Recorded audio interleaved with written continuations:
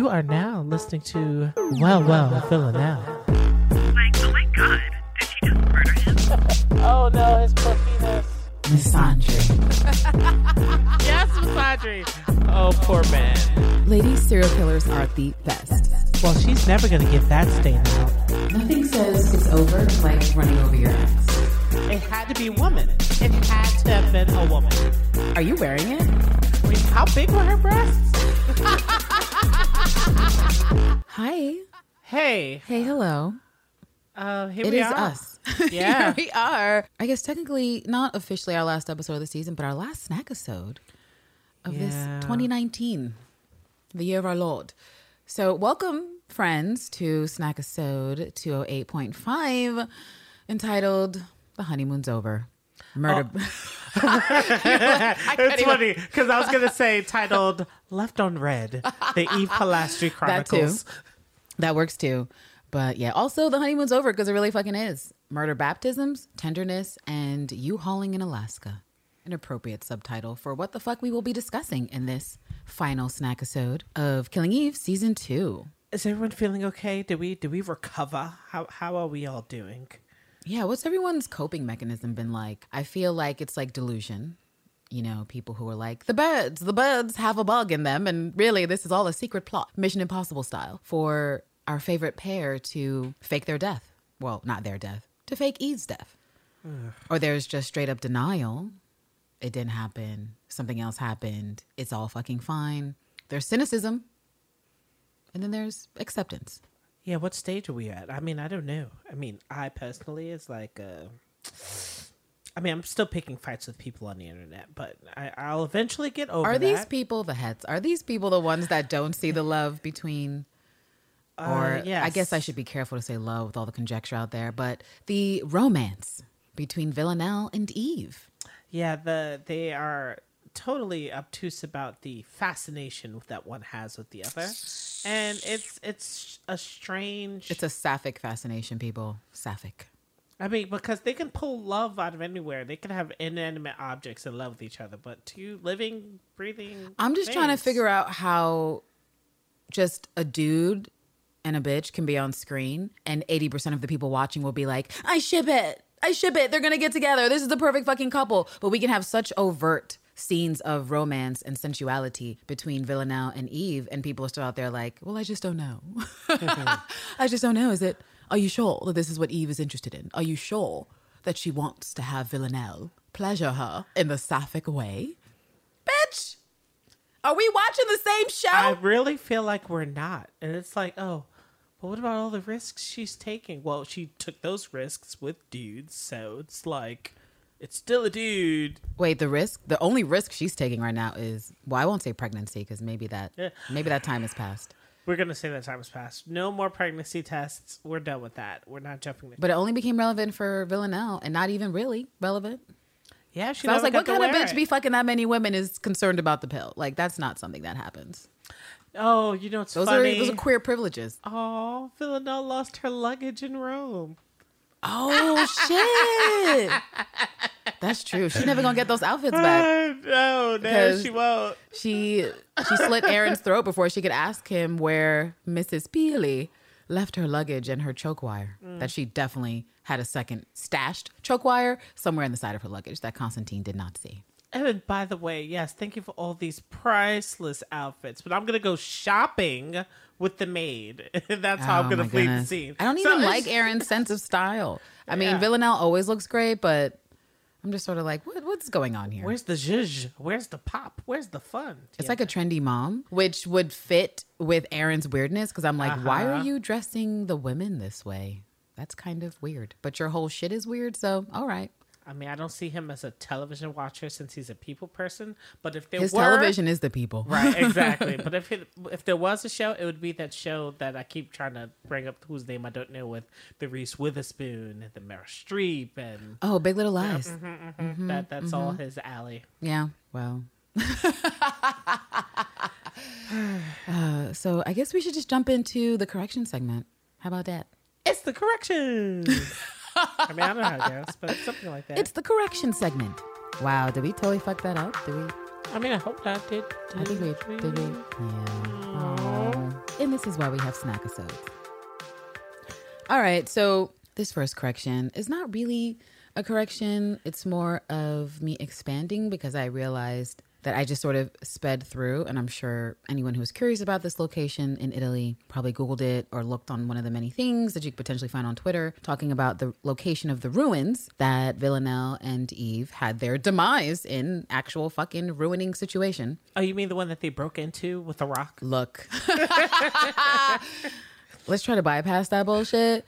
And yeah, I'm talking about, I mean, I did mention that it was the Teatro Marittimo, but I did not mention that that space is located in the Villa Adriana, or as it's also known as Hadrian's Villa in Tivoli, Italia. And so, as I mentioned, it's in Tivoli and not in Rome. It's kind of ridiculous. And if you actually look at the distance from Tivoli to Rome, it's about 32 kilometers, or for us Americans, 19 miles. Bitch, that's a fucking distance. Yeah. That's a lot of space. That's really wild that they did that. But I have to assume that they went to these lengths of ridiculousness and space changing because they really wanted the aesthetic of the Roman ruins and Greek mythology. And considering some of the other things we've seen, and we were talking about before about the color choice of Villanelle's wardrobe and Eve's wardrobe this episode, and then some things we saw that we'll mention later on with comparisons to Pilates and Orestes. And so it's interesting. I think maybe it was one of those situations of them like, we will fit the scene to this location, regardless of whether or not it's practical for where we set everything else in this location, which is Rome proper.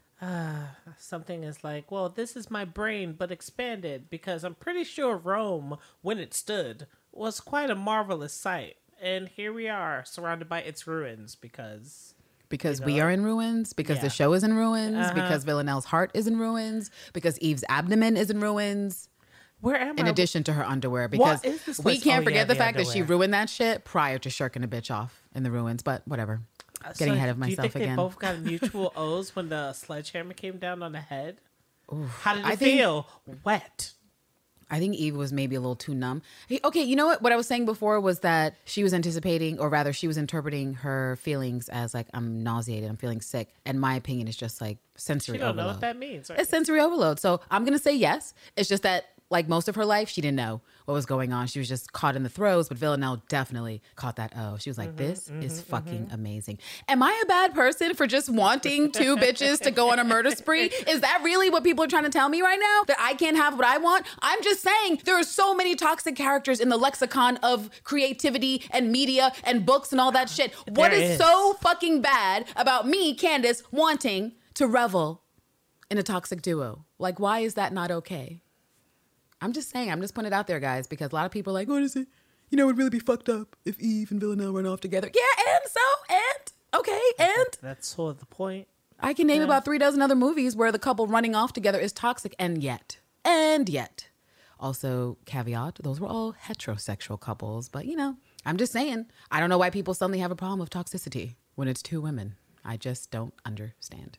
I do, but I don't. I do, but I don't. They love to watch. They just don't love to advocate. It's really weird and annoying. You know what? Let's just move on to the next correction, which isn't a correction, but kind of a correction because you want to talk about it. Yeah, it's only just to minorly expand. Only because, you know, we had our ear to the ground, and a lot of people haven't really put stock into the trailers that we were getting, especially with Hugo coming back with that cold coffee, talking about, I got your coffee, Mrs. Robinson. And then, you know, no one's really said much about it. And I've had my ear to the ground looking for people to explain it, and they haven't been doing it. So I'll just say, for those of us who are, you know, born maybe late 80s, late 90s, or maybe early aughts. Us older millennials? Yeah, the older millennials will for sure know that the reference of Mrs. Robinson was from The Graduate. I mean, we chuckled at it, but we didn't put much stock into it. But I guess it was just him saying, I'm going to say a line that makes you think of the thing that we did together because you seem to want to keep acting like I wasn't there. Which is, I guess, a lot of what he kept trying to do that scene. The only other line he said to Eve was, well, how much detail do you want me to go into again? Trying to make her think on whatever it was that they did together, which apparently wasn't that big of a deal to her. So I'm still going to say that Hugo is literally a poor man's Dustin Hoffman. That's all I'm going to say. But it's kind of interesting that he has similar hair a little bit to Now that Dustin Hoffman's character. If you guys haven't seen that film, you can check it out or not. I mean, I don't really have incredible feelings about it one way or the other. It's just one of those things I feel like I saw en route to just like, what is film? What are the best things that people talk about? Let me see everything on this fucking list. And The Graduate is one of those fucking films. I'm looking at the poster now, and I love the tagline that says, "This is Benjamin. He's a little worried about his future," which is funny. When you That's think relevant of the fact to that, Hugo. yeah, It is. Don't leave me, Eve. No. Eve. Oh, I'm surprised he didn't call out for his mama. He's at the type of age where you call out for your mama. Although, to be sure, I don't think it matters how old I am. If something awful happens to me and I'm in a lot of pain and I think that potentially I'm going towards the white light, I'm going to call for my mom. I'm like, Mom. In fact, I think that's what's so heartbreaking about actual death or sickness is that for a lot of people, no matter what age you are, if you go into crisis and danger is afoot, you call for your safety blanket, the person in your life who you think is, or rather who is the one person that can potentially provide comfort to you at this time. And, you know, for death, it's basically your mom, right?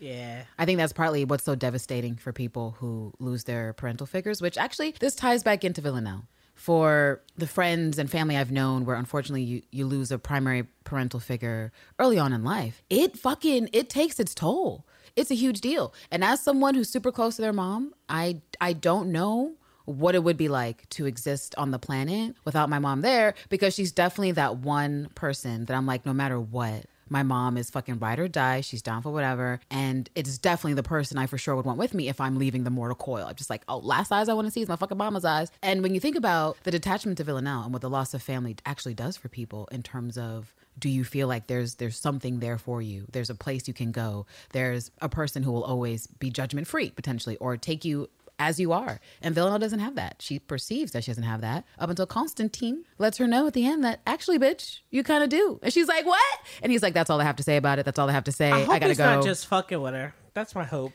I don't think Constantine would fuck with her in that way. I think it was fucked up for him to say that. And I talk about it. I know we mentioned some more about that in the musings, but because Constantine was verifiably devastated. I mean, excellent acting there by Kim Bodnia in terms of that final scene, because it felt like the most emotional scene between the two of them. And I think it was very complicated what was going on there, because arguably, as you said, Constantine chooses Villanelle over his family earlier in the season. He definitely does. And he doesn't here. And so there's some questions to be had. But yeah, I think with Constantine, it's way more complicated than that, because his concern for Villanelle is genuine, but his manipulation is also very real. So it's those two things. But in that case, he's kind of like Villanelle, where you're like, here's this likable person who does these likable things, but then they also do these other things that aren't less likable because it's manipulative and it's dishonest. But yeah. Anyway, that was a completely deviated tangent from The Graduate, but there it is. Oh, what's this next thing here? Oh, that's talking about during our review of 208, we were talking about we didn't talk about it at all, actually. We just mentioned that we were going to talk about it. Yeah. We mentioned that, the queer baiting. Well, this is like a fandom correction. Queer baiting. Is it happening on Killing Eve? Short answer, no. It's ultimately, I guess we should start the root of how we should define what queerbaiting is, which is ultimately a lingering or the piecing together of the possibility of there being a queer shipping that sort of is hinted at but not confirmed, but there's a possibility that it could happen and it could be brought to manifestation if the writers will it, and it's just the fandom just sort of latching onto every single slither of random contact the two characters have, where it's like, right. Oh, they may give us the thing. This might be the moment where they finally do the stuff, but it's just, since it's not part of the integral plot or major arc, like, it's just happenstance that they just happen to be in the same area at the same time. Oh, their elbows touched. Oh, is that the spark? No, I mean, we don't know. But maybe it's a spark. And I think also another key part of it is exploitative, because it's not, it's debatable what queer watchers will read into when they see two actors playing a scene. If the actors have palpable chemistry, the likelihood that somebody somewhere is going to be like, I could see those two together, is very high. And that happens across the board with heterosexual pairings as well as queer pairings. So that's to be expected.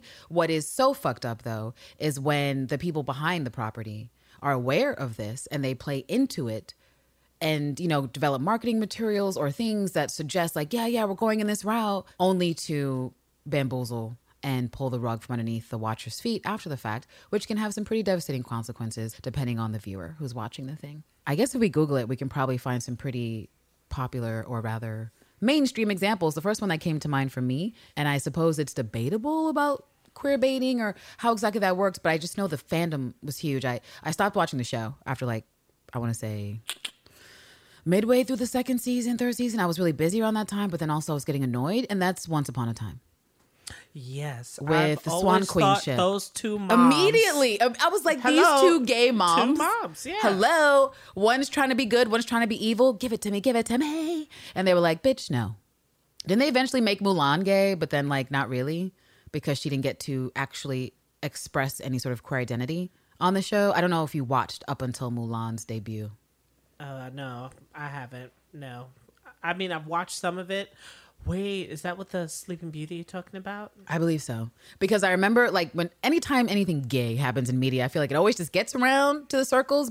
So I remember reading at the time that, oh, this is what they're doing. And it sort of seemed like it was a consolation prize. Like, we'll never give you Swan Queen, but here's this other character. But also this character doesn't get a lot of screen time. Now, I could be totally wrong.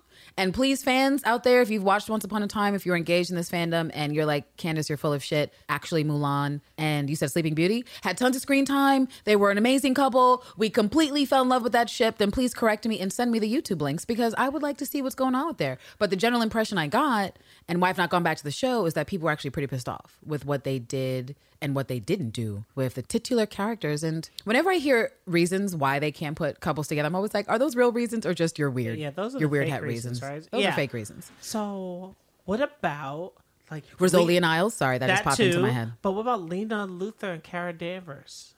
See, now, unfortunately, gosh, I'm a watcher of Supergirl, and even though we're on a Marvel podcast, I will always have love for my DC women.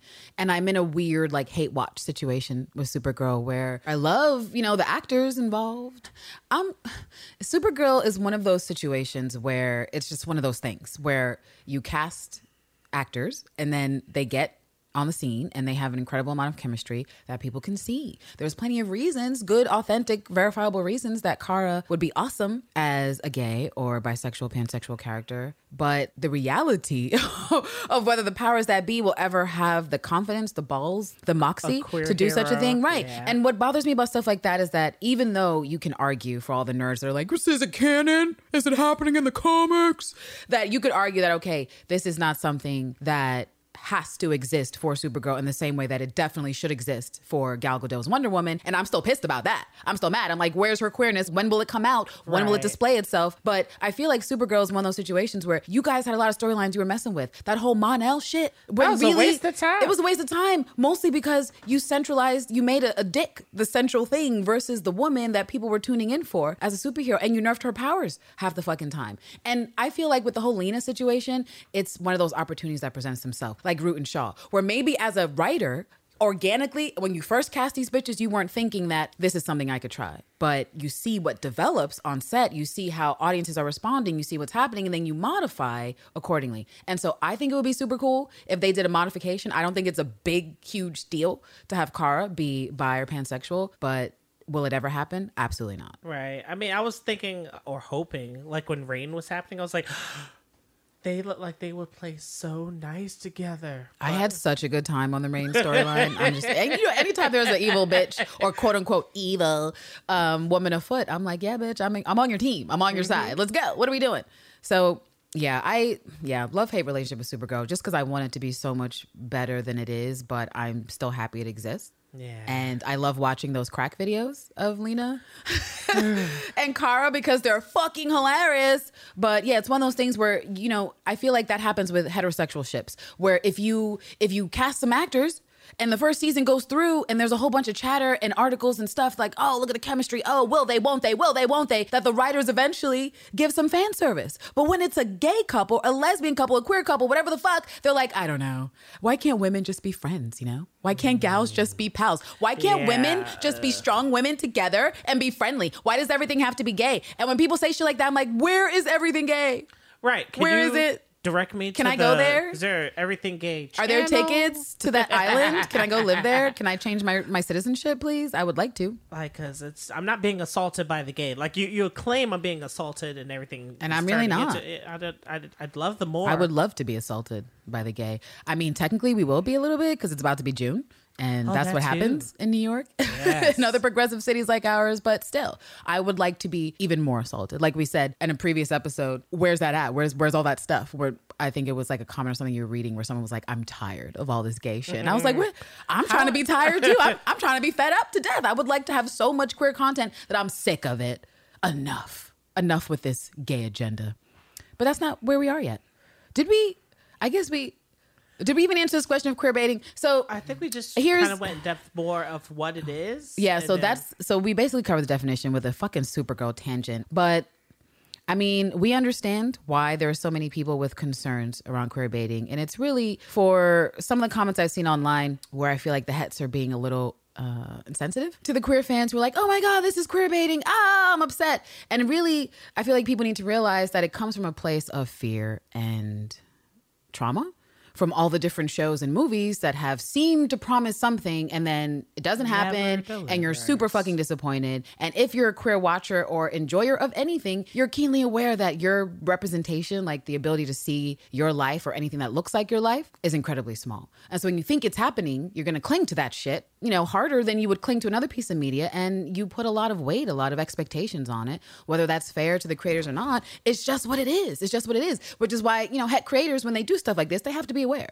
that there's going to be a certain amount of scrutiny placed on it because of how rare it is, unfortunately, for people to be diving into these types of stories. And we can definitely acknowledge that Killing Eve as a story, as a genre, lies at the intersection of some potentially problematic tropes.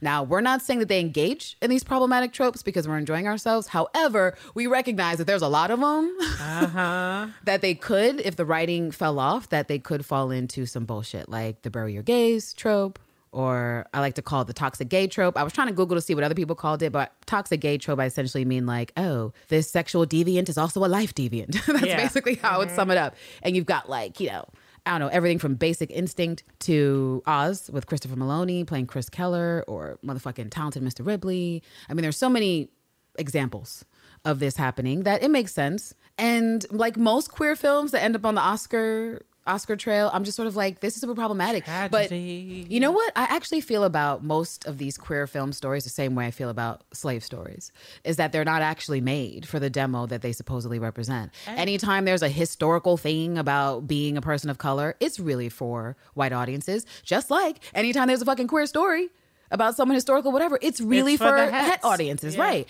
And so you end up losing out as a fucking queer viewer because you're like, this shit ain't for me. I feel like it should be for me, but it's not for me. Look at all these tropes. Oh, look how toxic it is. Oh, can I tell my own story? No, I can't. Oh, all right. Say so, I guess. Right. Oh, and the last trope I was going to mention is like the obsessed and or delusional trope, which is pretty frequent with a lot of queer characters all through the 90s, especially 90s had a lot of them up until now. So we just want to say that we understand the tension, the anxiety, the fears that surround this idea of Villain Eve or Villanelle and Eve being a couple. But just because they are not together officially as a couple, and they may not, I mean, we don't know, that's up to the writers. We are still trying to be optimistic at this time that is still the end game result, whether they both end up down like Thelma and Louise, like, oh, we're off the fucking cliff together, or whether they kill each other. We do believe that they will come back together for poignant purpose of some kind.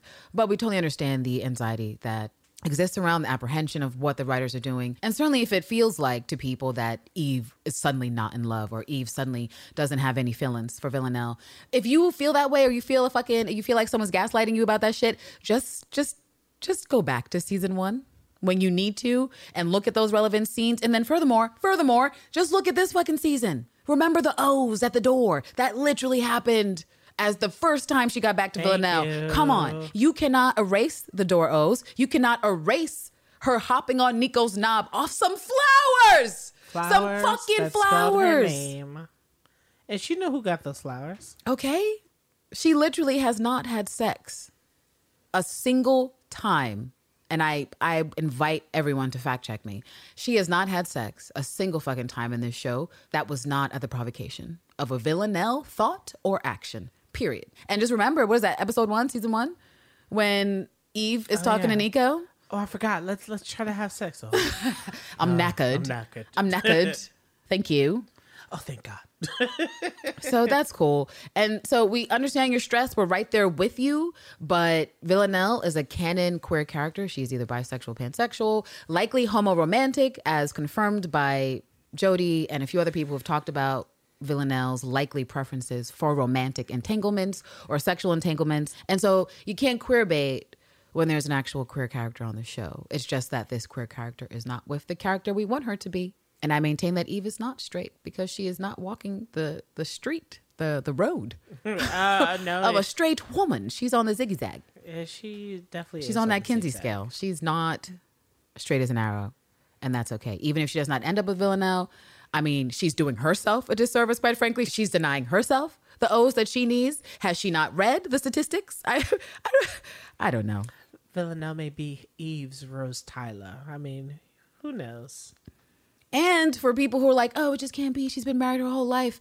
Google Clive Davis. Clive Davis is a producer. Clive Davis is past 80 now. And he's a late blooming bisexual. He had whole marriages and lives with people before he fell in love with a dude. And so it's possible to be a late blooming queer. It's totally possible. It's okay. But you know what, guys? When you're feeling down about the fucking relationship, just remember, we've come a long way since, like, what did we say earlier? Tattoo.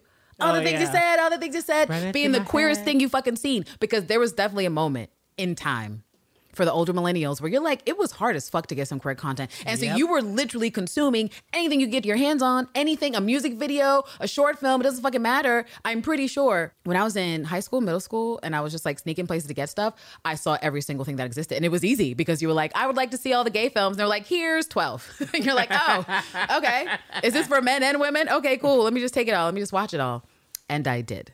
And so we've come a long way from then. And, you know, we could be thankful that we are to this point where there's enough queer characters. Well, not enough. Let me take that back. Not enough. There is a higher number of queer stories being visited by multiple people that we can have a totally toxic entanglement like Villanelle and Eve. And it's okay. And they may not end up happily ever after. And it's okay. Isn't that also a trope that all lesbians want to have babies? No, they don't. No, they don't. Some of them want to kick babies like Villanelle, and that is okay. My She-Rose. Okay, so what do we have up next here? Oh, in parentheses, psychopath as a hard limit. This must be what the classification everybody keeps saying that one of our leading ladies is a psychopath. Well, it's interesting. I mean, just in general, like in the articles, Sally, the executive producer, other people, I'm seeing more frequently, we're like, well, Villanelle's a psychopath. Well, Villanelle's a psychopath. Well, you know, psychopaths. And yeah, it's what we were talking about before, that there's no such thing as a hard limit for a psychopath in general. And it's kind of vexing to me at this point that we're seeing so many people just play fast and loose with the psychopath term. Like, they have masters and doctorate degrees in mental health disorders or psychology that you need to study for years before you can try to have an informed position like Martin about whether or not someone is exhibiting these traits. But that's kind of what it is that, for one, and full disclaimer, we are not doctors, we are not therapists or anyone who is legally considered an authority on these things, but we can read. Right. We can read what's available. And just in general, I've always been super curious about just sort of like the expanse of the human condition. How depraved can a human get? Like, what is the spectrum and how do people get on that spectrum? And so that being said, psychopathy and sociopathy is not a hard limit thing. Like, people aren't actually diagnosed as being psychopaths or sociopaths, but rather it's a spectrum of behavior. Either you're exhibiting psychopathic traits or sociopathic traits, or you're not. And I think it's arguable to say that, depending on how we look at it, because it's a spectrum, that everyone to a certain degree exhibits these things. It's just sort of like, to what degree? Right. Is it manageable? Are you able to Is it manageable? Exactly. With society and not be an imminent threat? That idea of like, can you think about pushing someone off the tracks and not actually push someone off the tracks because you're that curious? And it's like, if for anyone who wants to put any of these labels on a character like an Eve or like a Villanelle, you'd have to either be telling me that there's no development whatsoever except for realization of how dark and deep and twisted these characters are, or you're going to have to subscribe to the fact that, yes, they're leveling up with each new experience that they have. And these experiences show them a little more of themselves that they probably didn't know existed. With Eve, it's her noticing that she's not experiencing things the way she should. With Martin telling Carolyn, oh, I had the one slide up and everybody cringed and turned away except for Eve. And it's like, oh, so the murders still don't bother her. Oh, that's fascinating. And that's the thing that's weird too about some of the articles we've read, is because some people have been casting Eve in this light as if she's got morality or virtue. And I'm like, bitch, where that at? Where the morality and virtue at? Where y'all getting that from? We've said episodes ago that the one that wanted to save the world was her friend Elena. It's not Eve. That's not what she wants to do. In the beginning, she was just fascinated with the fact that people were dying, and she had a theory that it was one person and it was a woman who was doing it, using the fact that she was a woman to get close to her marks and then killing them. She didn't see herself as a threat in the situation because, she would never be in that position, and she would never, undersell the destructive force that a woman potentially could be. And I mean, the fascination wasn't to save the world or save the day. It was just, I kind of just want to see if I'm right. And then that was really all she wanted. And then she got that by the end of season 1. Well, you caught me. And it's like, Right. And then that's as far as that went. Yeah, so it's super interesting. I'm cautiously optimistic about the rhetoric used in some of these interviews, which we'll get into later. But I just hope that was just Sally talking fast and loose without any real basis, and she's not a primary writer. They did say co-showrunner, but it just seemed weird. I was like, well, I mean, we'll get to it, but they don't even seem to really know exactly how they're fully defining their characters. And maybe that they never super anticipated to go past the first or second season. They're like, okay, here we are. What are we going to do? But yeah, so if we could be more careful about that, not being doctors or therapists or whatever, people with PhDs, in saying, well, Villanelle is a psychopath and therefore she doesn't feel. Villanelle's a psychopath and therefore she can't love Eve. Villanelle's a psychopath and therefore she's faking. There's no way for you to know that. But how does that also make sense? Why would she fake alone? That's Amsterdam. She is not in front of anyone to perform. She's not in front of Constantine. She's not in front of Eve. She's literally looking at herself. So there is no actual reason to suggest that Villanelle is completely devoid of emotion or feeling when the show has gone out of its way in season 2 to show us that that's actually not the case. So, psychopathy isn't a hard and fast rule. And even if it was, how could everyone be the same? No two humans are the same. So even if someone is exhibiting symptoms doesn't mean they're just like that other person I studied that exhibited symptoms. And I really don't find Villanelle that scary. I mean, I constantly see the sentiment online. I'm like, she's not scary to me though. Maybe it's because she's not pathological that we've seen. Outside of fucking bitches. Like, she'll probably try to fuck you if you have curly dark hair. But outside of that compulsion she seems to have, where is it? Like, why would I be concerned? She's not fucking Ted Bundy. Right. She's not one of these fucking weird people that's like, oh, do you have on yellow shoes? Killing you. Like, she kills people because she's bored or they're annoying or for money. I mean, aren't those the 3 reasons we primarily see? Bored, money, annoying. And so that's not actually a kind of killer that scares me, because I'm like, if you stay out of their fucking sphere, you're good. You're not going to be in danger. I mean, I would just be like, hey, do you want to eat first? Let's go eat. Offer her food. Tell her to go have sex. Something. Anything.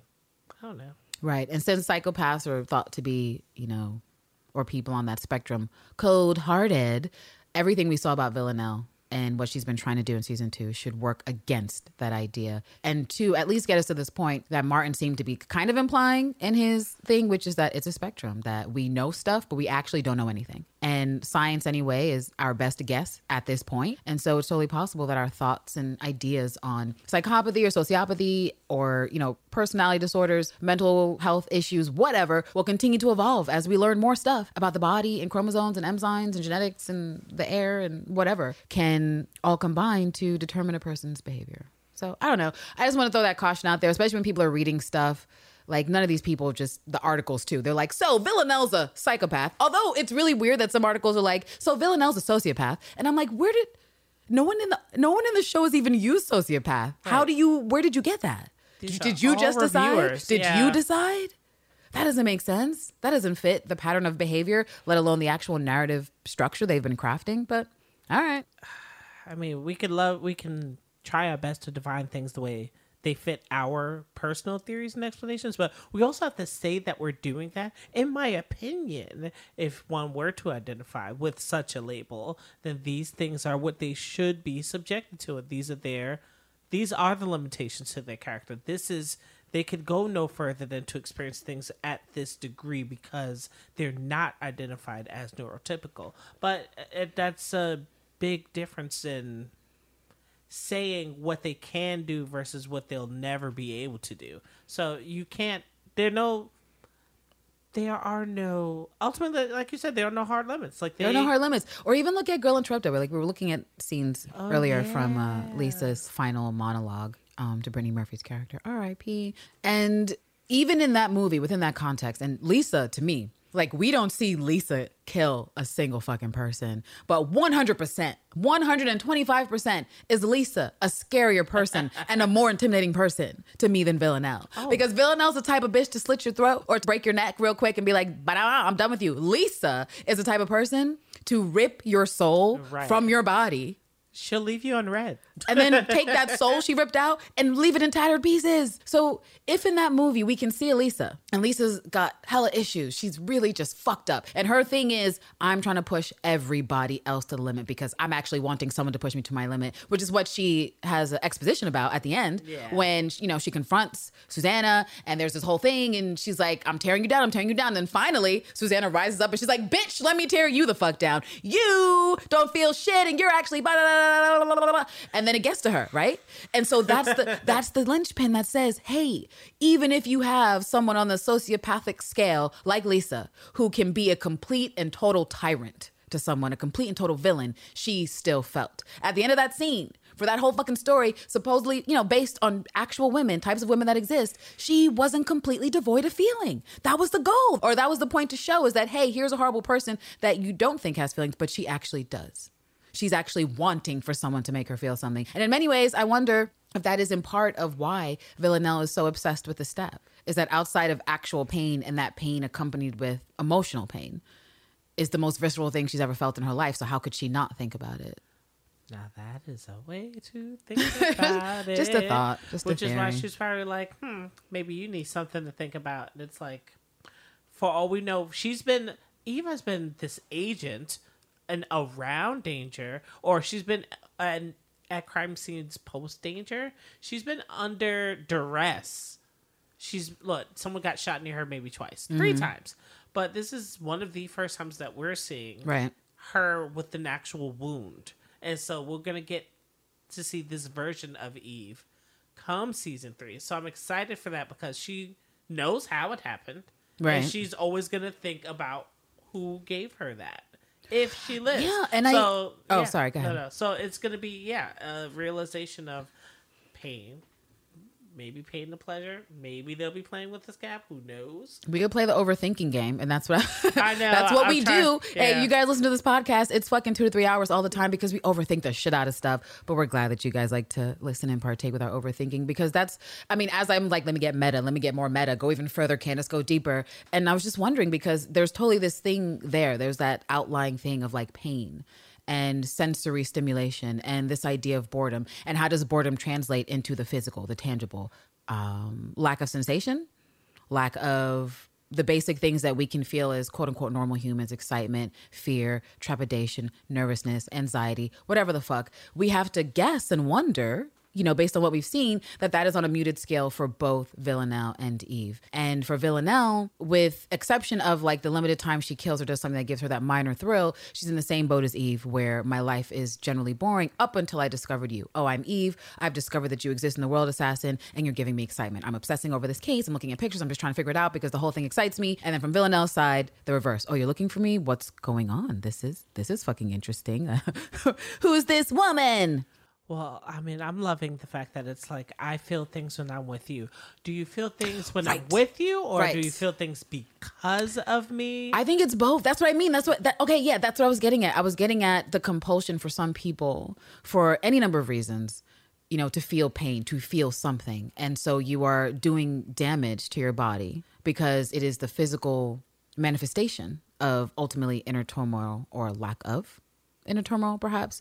And so if we have this thing with Eve, right? And let's do a call back to the first episode of season 2 when she's stabbing her hand with the pen.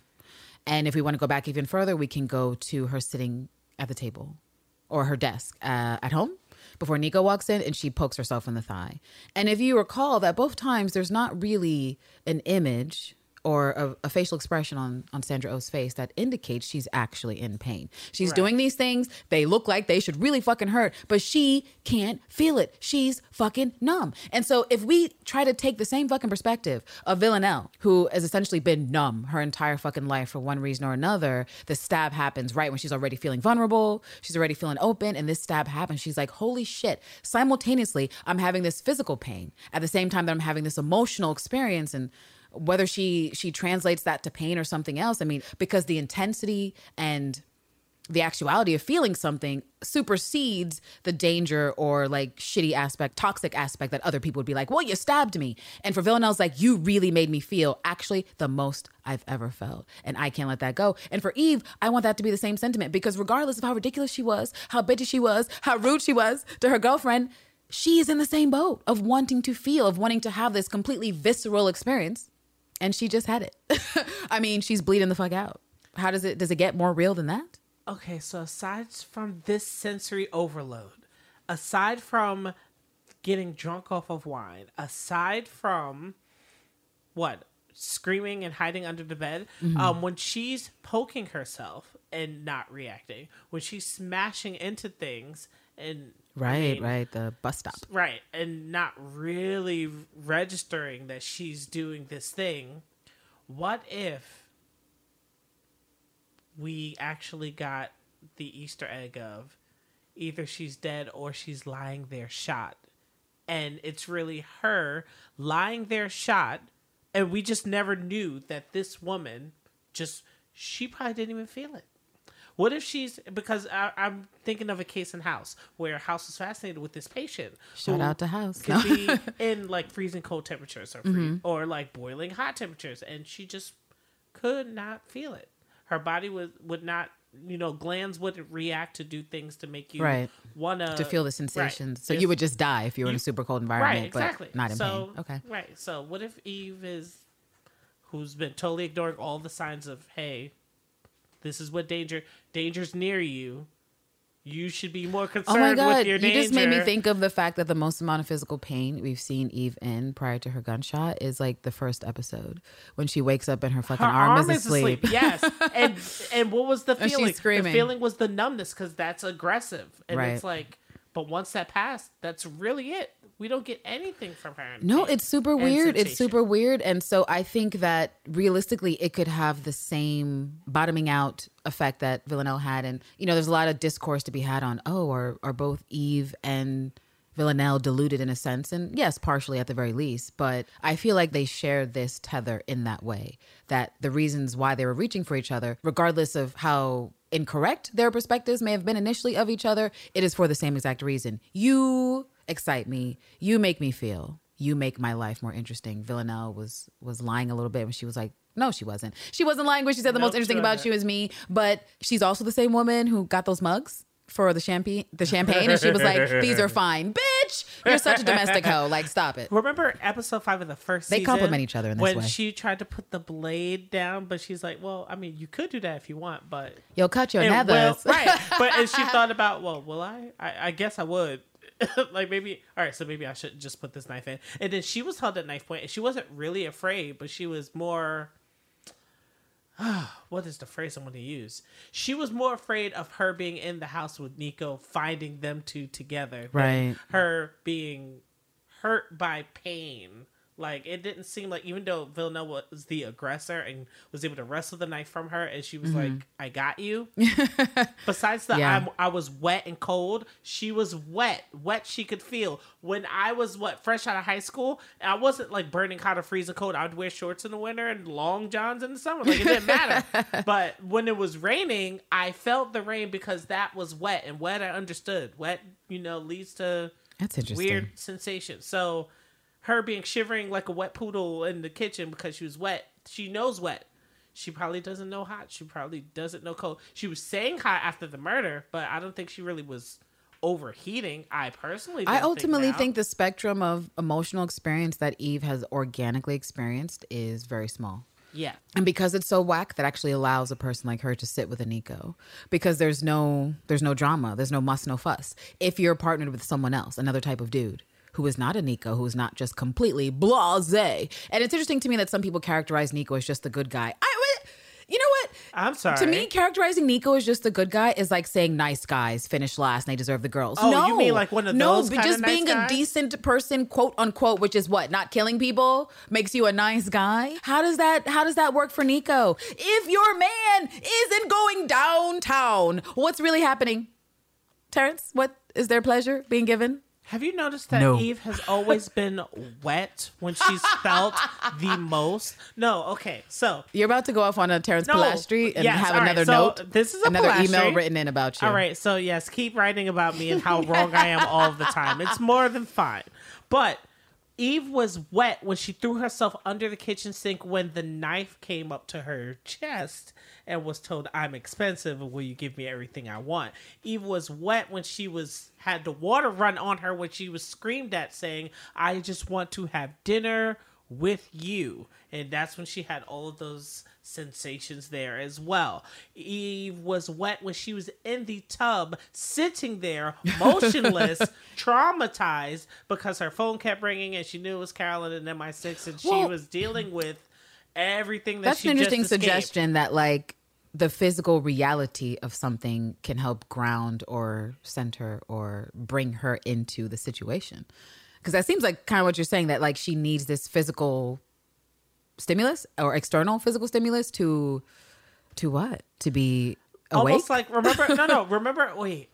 Not Iron Fist. Is it Daredevil? Don't you dare bring up is Iron Fist on this It's one damn of those show. shows. Is it Daredevil? It's not Daredevil. But Karen What's Page left? was there. No, she wasn't there. Karen Page is only on No. Daredevil or It was- Jessica it was Jones. Iron Wait, Fist. she was never It on was Jessica Jones. it was Iron Fist, and it's we had Typhoid Mary, and she reacted. Don't bring me back to my she lost woman killer. reacted to, remember, she used to keep the water on so that she could maintain. Okay, all right. I see where you're going. You're talking about Typhoid Mary and her like cycling through her fractured personalities, right? Yes. And the fact that one of the worst ones in terms of like the most violent was kept calm by water. Yes. I see.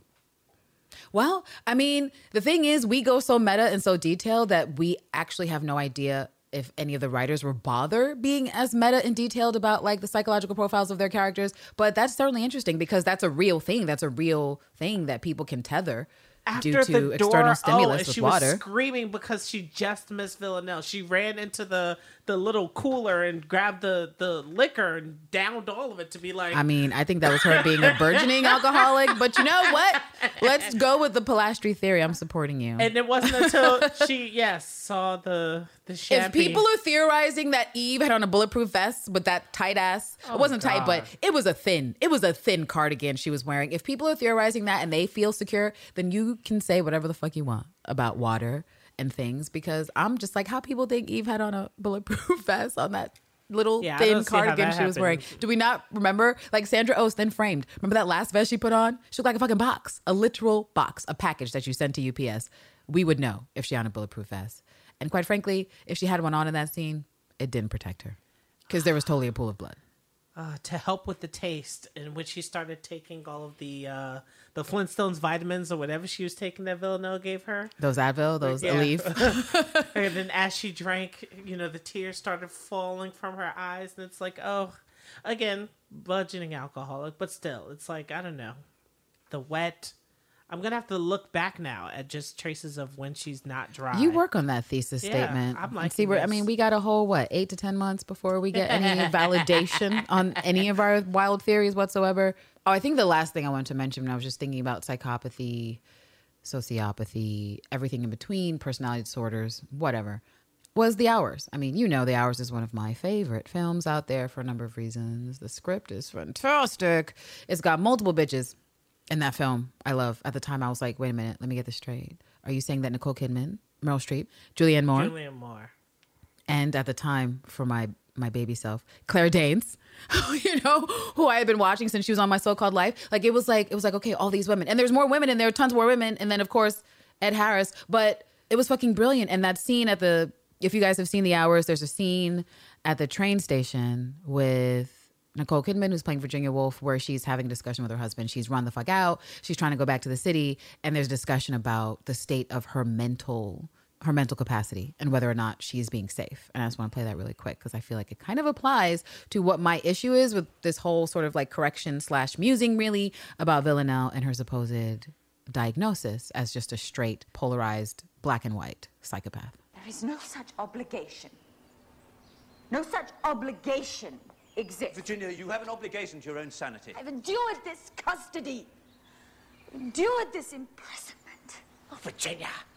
I am attended by doctors everywhere. I am attended by doctors who inform me of my own interests. They know your interests. They do not. They do not speak for my interests. Virginia, I can see that it must be hard for a woman of your... Of what? Of my what, exactly? Your talents to see that she may not be the best judge of her own condition. Who then is a better judge? All right, I'll pause it there for a second. And so basically what's always gotten me about this scene and I find incredibly intriguing is just an idea I thought for myself is that who, in reality, like who's better to diagnose themselves and what they're capable of or not capable of than the actual person existing in those actual shoes. And this is always just such a great scene, so well acted, so well written, just all the things. But it really gets to the heart of what I'm trying to get at with Villanelle is that ultimately it's not Eve's place to tell her what she does and does not feel, nor is it her place to, with any kind of authority, say, this is what you are capable of and not capable of. This is what you think about and don't think about, which is kind of what happens in the final scene where Villanelle is desperate as hell and she's doing her best in her way to show Eve that she feels genuinely for her. And again, we can all have different definitions of love. And I do think love is, the definition changes from person to person because it totally depends on what's happening with you, what you've learned, what you grew up with. But Eve, you don't have a right. And in that same similarity, neither does Carolyn or anyone else, because at the end of the day, you can say, well, Villanelle's a psychopath. And so, but no, if we see things that say this bitch can cry, this bitch can feel, this bitch can be sad, this bitch can be lonely, this bitch can be jealous, this bitch can be like, that's literally the definition of the human condition. Whether or not it is in spades or whether or not she's doing problematic things or people are ending up dead, that's something else entirely. But to say that the bitch isn't firmly rooted in the human condition of emotional experience is ridiculous because that is what the writers decided to show us in this season 2. And so this, it was just something I was ruminating on because I really love the scene and I felt like it was relevant to what's happening with Villanelle and all the conjecture currently happening online about, well, are you sure? She's just a psychopath and so. What? If I were thinking clearly, Leonard, I would tell you that I wrestle alone in the dark, in the deep dark, and that only I can know. Only I can understand my own condition. Boom. So that actually applies to Villanelle and Eve at the end of the day. Yes. That they are wrestling in the deep dark of their psyches, whatever the fuck that looks like. And only they themselves can know the depths of whatever. That's it. That's fucking it. And if we look at Villanelle's reaction and we try to compare that with,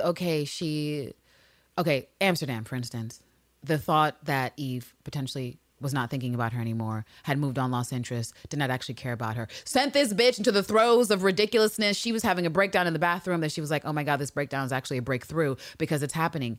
How does it not then become obvious the reasons why she would shoot, outside of the obvious reasons why she would shoot Eve, where if you suggest that Villanelle is the most vulnerable she ever has been in the show, she's here desperately calling out for Eve to be like, just please come with me. And at that same time that Villanelle is having this epiphany for the past week or two, because it hasn't been that long. It's been 2 weeks. A fucking epiphany after epiphany where she's like, I can feel, and this is intense. And imagine how intense it must be for a Villanelle who is muted the entire time. That every time she's around Eve, what? Does her skin come alive? Does whatever, all the things you might imagine of our 5 senses that create feeling.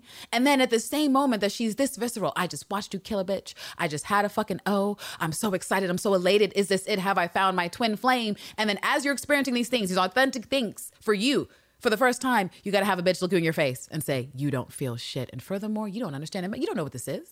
And you got to hear that from a bitch that don't even know what the fuck's going on in her life. Like, you can't, like, that's not how, like, you cannot expect for her to be like, oh, okay, just pivot and walk out on me, bitch. No, No. Which is why I see it two fucking ways, where she's like, bitch, you gonna have to feel what I feel because I feel like this will help clarify things for you.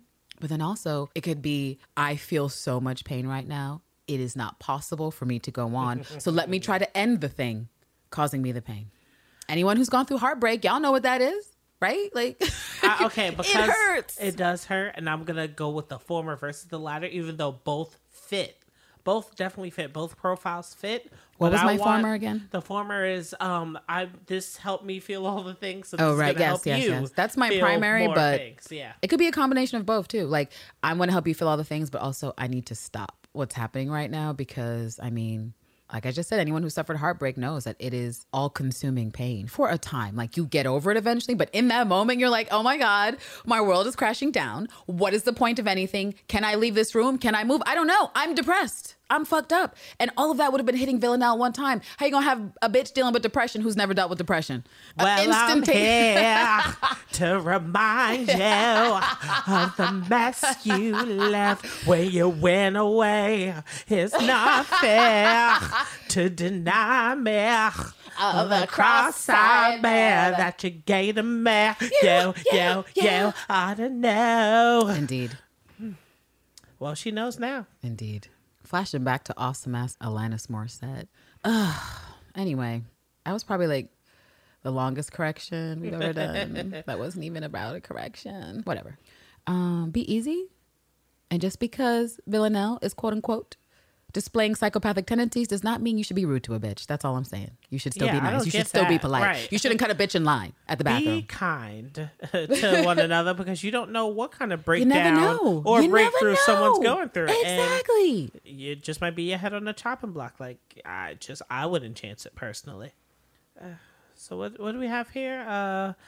Was this clarification on how Eve will be unlikable? I mean, a lot of people someone was asking about that. A lot of people don't like her already, especially not after this episode. I mean, but there are a lot of people mad at Eve. We've kind of been yelling at Eve. Sandra O in the hashtag episodes. like, well, damn, this is different from season 1. Yeah, some people were asking us about that. Oh, how will Eve be unlikable? She'll be unlikable because she won't be a Villanelle, and that's a real petty ass reason. But that would be my reason. Well, I mean, part of the problem is Eve has yet to commit. We thought that this season we would see her commit to a side, the good or the bad. And for right now, she's temporarily committing to the false good. And I say false good because, bitch, you ain't good. Bitch, you ain't do nothing. You've saved no one but your girlfriend who you're now walking out on. How does that make sense? I don't know. It doesn't make fucking sense. But if they keep Eve, if they decide to be like, well, Eve has decided that she's indulged her sapphic interest for now, and now she just wants to be an agent? I don't know. But even when they suggest that, it's like, an agent doing what? Finding whom? Your specialty, quote unquote. The reason why Carolyn hired you is because you can find women killers. And it seems to be that women killers, for reasons that we all talked about throughout the season, can blend easier than male assassins. So Eve, if you're not searching for women assassins and or working with one as a handler, what the fuck is you doing working for the government? You're probably not working for the government. You're not. You're fucking not. You're right. So, I mean, that's what we think. There's ways to make Eve likable again. And for people who are like potentially thinking, well, you know, Villanelle's the one with the questionable moral behavior. It's a matter of opinion. And also, like we said last episode, we've accepted this about Villanelle. We came into the show knowing she was like this, and we have loved her even more for it. Eve, on the other hand, has been oscillating back and forth. Actually, that would make her unlikable too if she's still lost in the throes in season 3. Like, girl, figure it out. Either you trying to be with Villanelle and ruin your life, or you not. I think they're gonna give her a better profile. I think that they're gonna probably say that she has something wrong with her. If it's the thing where I'm saying where she can't, like a personality disorder, or where it's like, was it the dissociative? Because I feel like there was. The Eve that stabbed Villanelle was different from the Eve that pulled the knife out. The Eve that stabbed Villanelle was a different... Oh, well, yeah. But, you know, that's true. But it also, I mean, depending on how you look at it, it can play into what people claim are sociopathic tendencies versus psychopathic tendencies, where if we go based on that, some of those, you know, light qualities, it does appear that they have those contrasting things, because psychopathic traits are like, oh, you're planning things out. You're not necessarily impulsive in a way that says, I haven't thought about this. Where for sociopathic tendencies, it's like you're hot-headed, you're reacting to this and maybe regretting it in a moment or in a sense, I'm doing which is something totally extreme Eve's and violent. Oh, wait, I did that? Oh, no, it wasn't me. It was someone else. And that's totally another sociopathic trait, to be like, I did this awful thing. It's your fault. You did this. You ever see those killers with an axe that's like, I'm killing you right now. Look what you made me do. And you're like, okay, sociopathic person, you're axing me right now and saying, look what you made me do. That is fucking weird. Why do I have to be so confused as I fucking die? And I'm not making you do shit. Villanelle knows about this other person in, I guess, Eve's other personality. And maybe that's who she was reaching out to with the bug. Where she was like, I think it's time for you to go Oh and my play. God. I know. It's me and my Pilastri. Oh my God. Terrence Pilastri. He's like, don't talk.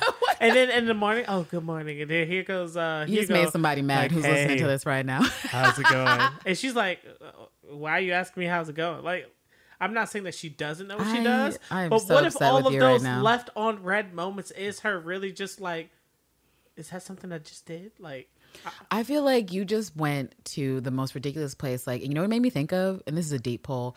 Not sure if anyone listening to this has ever seen an episode of Melrose Place, but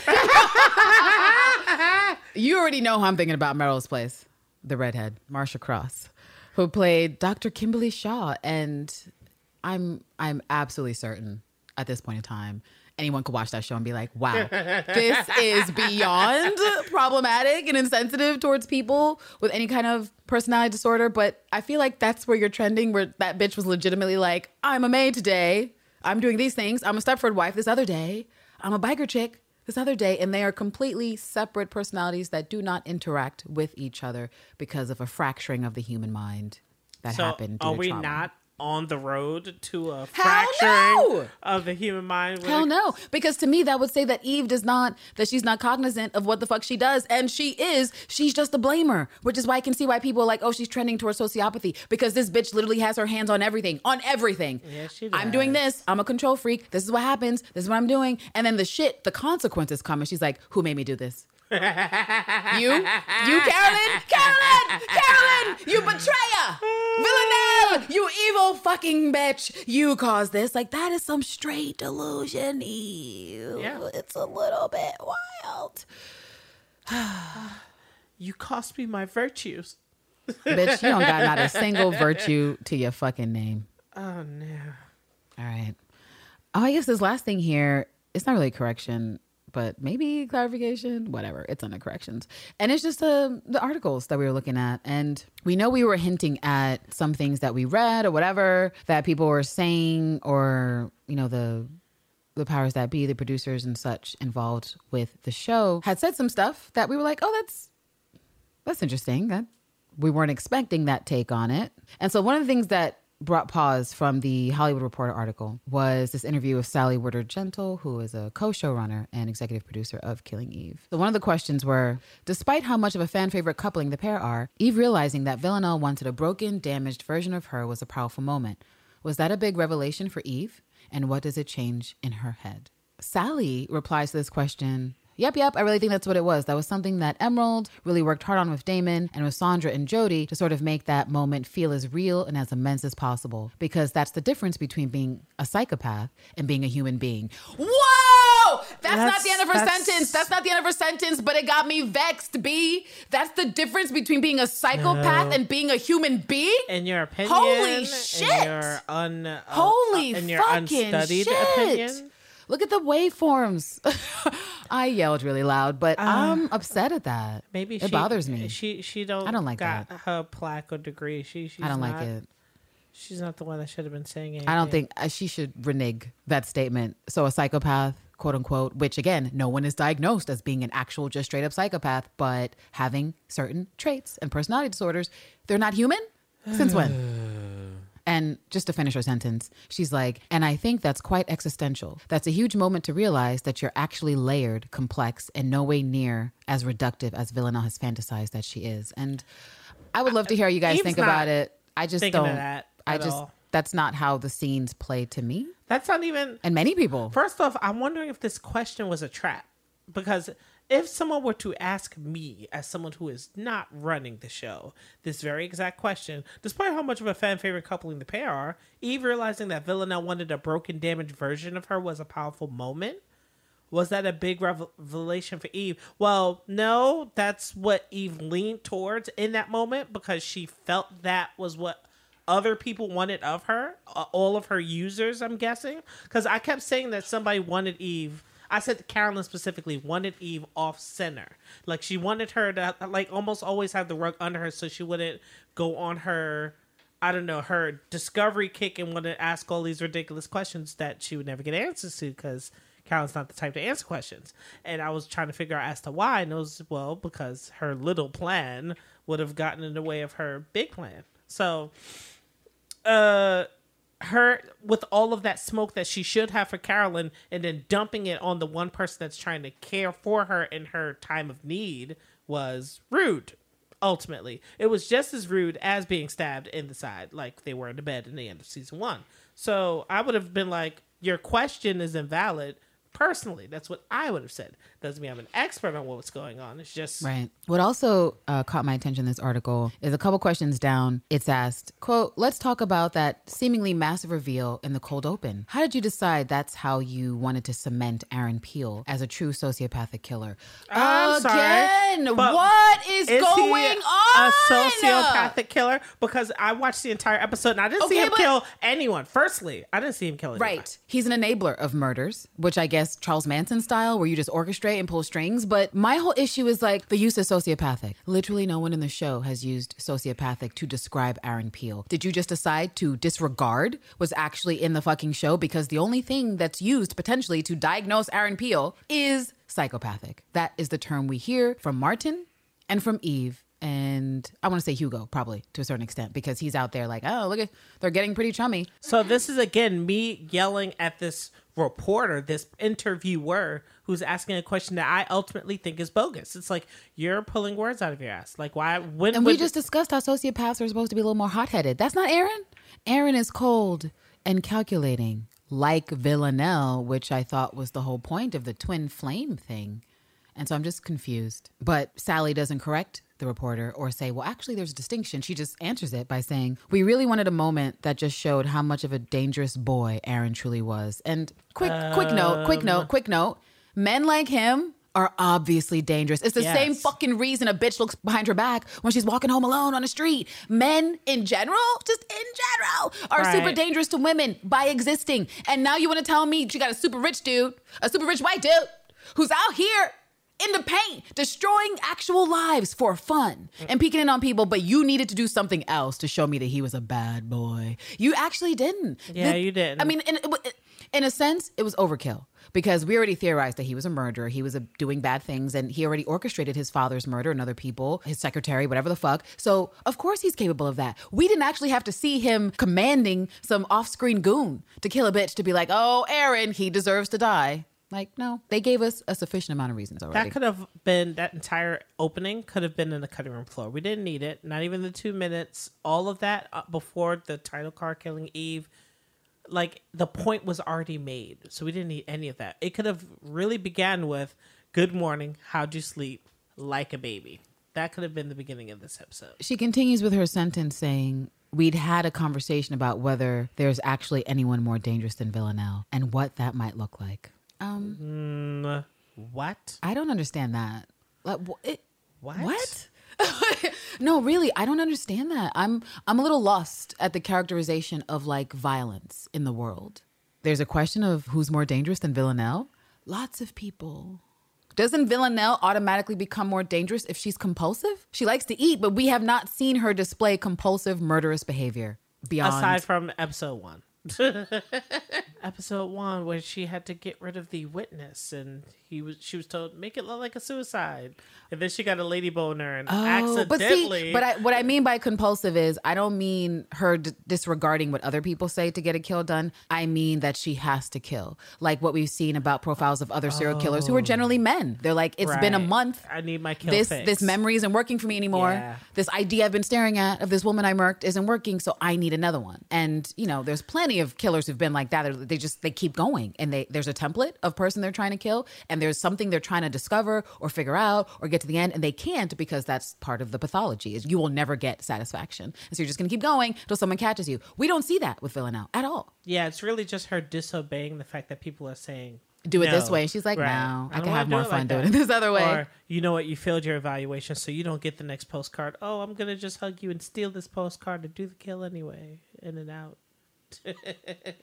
I don't know who's writing the article. They're like, with Aaron dead, the women face down Raymond. It seems like a twisted sort of girl power moment. I'm about to close off this article like I didn't already read it already. This is not a great article. The questions aren't that great.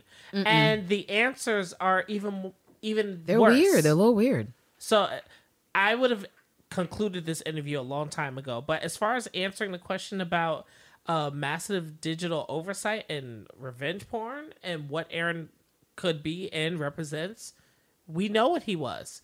And then what's annoying is you can't have another male major figure be evil anymore after Aaron, because Aaron was basically the level of like the Purple Man, where it's like he's in your head and no one believes that he's doing all the things he could do, or he has all this reach and pull with his money. Oh, that's more Kingpin than Purple Man. Oh and my it's God, like, you and your Marvel references. have Someone to right do now is it. really mad I have to do if they it. don't watch Marvel. But it's like, after this, there are no more men that you topple the man. There are no more men that can topple you now. So it's like, now all your villains are going to be women. And I don't know if I'm going to be in love with that yet, because I don't want to see women take other women down. I don't want to see that. I'm not into that. This article sucks. It definitely does. Because look, after facing someone like Aaron Peel, what other man is going to have you shook with fear? They tried it with Raymond, but Villanelle wasn't shook with fear about Raymond. I just don't know why Sally interchanges sociopathic and psychopathic when talking about Villanelle. Could we just get some consistency? Let me just click off this shit. I'm abandoning whatever was going to be said about this article because it's just making me mad. There was no fruit to be There's had. no fucking truth. I guess I'll just highlight what Sandra Oh said. Because we mentioned before, guys, that it seems like most people involved with the show are up in the air about what's going to happen with our girls, where they're going to go in the future, what is Villanelle's thought process when she shot Eve, what can we expect? Basically, they don't really fucking know. And here's some words from Sandra Oh about it that is in a Entertainment Weekly article if you guys want to check it out. Title being Killing Eve finale, Sandra Oh breaks down Eve and Villanelle's shocking moment. So she goes into some detail about the season and Eve's thoughts and what to expect for season 3. So one of the questions asked of Sandra Oh in this article is, Villanelle doesn't necessarily want her dead, or she would have shot her multiple times. This felt somewhat like a child acting out when she doesn't get what she wants. Maybe a bit of, quote, if I can't have her, no one can, end quote. How did you interpret this action? And Sandra Oh replies, honestly, that interpretation can only be explored in the 3rd season. Hence, I don't know. I totally understand that question because even as the 3rd season is forming, that is a question. What was Villanelle thinking at that moment? Was she really wanting to kill her? Was she not? We have not yet decided. I will say the blood is coming from a certain area, and I think that we may move that around. The area of the shot. Laughs. All that stuff is really being creatively decided right now. What is the meaning of where she shot her? Obviously, it's somewhere in her back and in her body, but where it is and how close to the kill, I want to answer this question next year. I have an idea, but we haven't shot it yet. So this is one of the answers from Sandra Oh that I saw in the article. I was like, okay, so they don't really know. This is a much better article. It's a much better article with Sandra Oh. The only thing that has me sort of curious is like, they talk about Eve like she's a stable hoe. And I'm just like, she ain't. They talk about her like she's a good person, and she ain't. They talk about her like she's just been straight up manipulated about Villanelle, but that's not what was shown on screen. So what is the truth? The truth is we're going to have to wait for season 3. Oh, I found that Killing Eve season 2 stumbled where Barry's sword article. I just don't know how they can use phrases like obviously, but then be like, we don't know where season 3 is going. Yeah.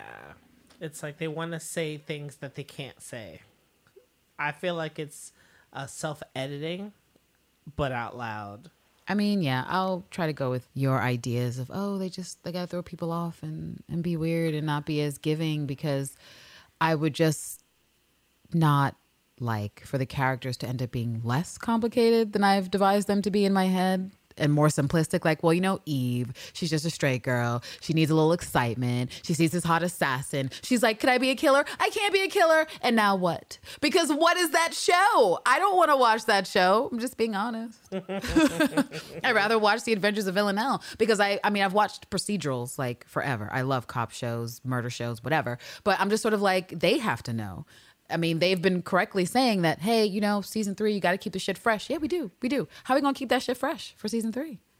Unless, of course, you decide what the fuck you're doing with Eve. Either Dark Eve rises or you're back to this bullshit of, well, actually killing Raymond has snapped her back into reality. No, that can't be it. Anyways, let's move the fuck on because whatever. I mean, we'll link some of these articles maybe on the Insta or some other place. Maybe Twitter. We'll just tweet them out. 1, 2, 3, 4, 5, 6. And then you guys can read them or not. Ignore them. Because if you want to keep your bliss, since they're still so confused, you could just ignore the shit out of their articles too, and that'll fucking work. You definitely will be happier to not read the gibberish. All right, so on to our revelations. It's revelations. Killing Eve, revelations. Yo, did that really just fucking happen? I'm dead. First one up is you. Okay, what do we have here on the revelation side? Oh, Eve is probably playing dead a la Hugo's Heroes technique. Yeah, Sandra said that she's not playing dead in the article we just read. Oh, so that's more than fine. Like, so she destroyed your revelation. Yeah, that's fine.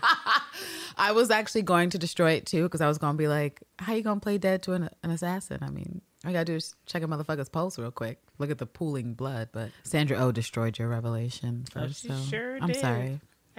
She took the wind out of my sails and yours. So I guess that we can move along. We can move along. So what is this? Oh, this was my revelation. I mean, is it a revelation? I just thought I'd mention it because I was pondering it. I was pondering it with a friend, and it's totally true that Villanelle follows the path of many queer gabies, just with an added dose of psychopathic behavior. And by that I mean the trajectory that I found, anecdotal or not, myself included, that for a lot of queer young people who are discovering themselves, sexuality, whatever, and maybe your first relationship, sexual relationship that's intense with someone is actually inappropriate in the sense that that person is significantly older than you. Right. And when we look, as old as time. Tale as old as, unfortunately, tale as old as time. But it was one of those things I didn't realize until out of college, because obviously when you're in it, you're like, I'm the shit.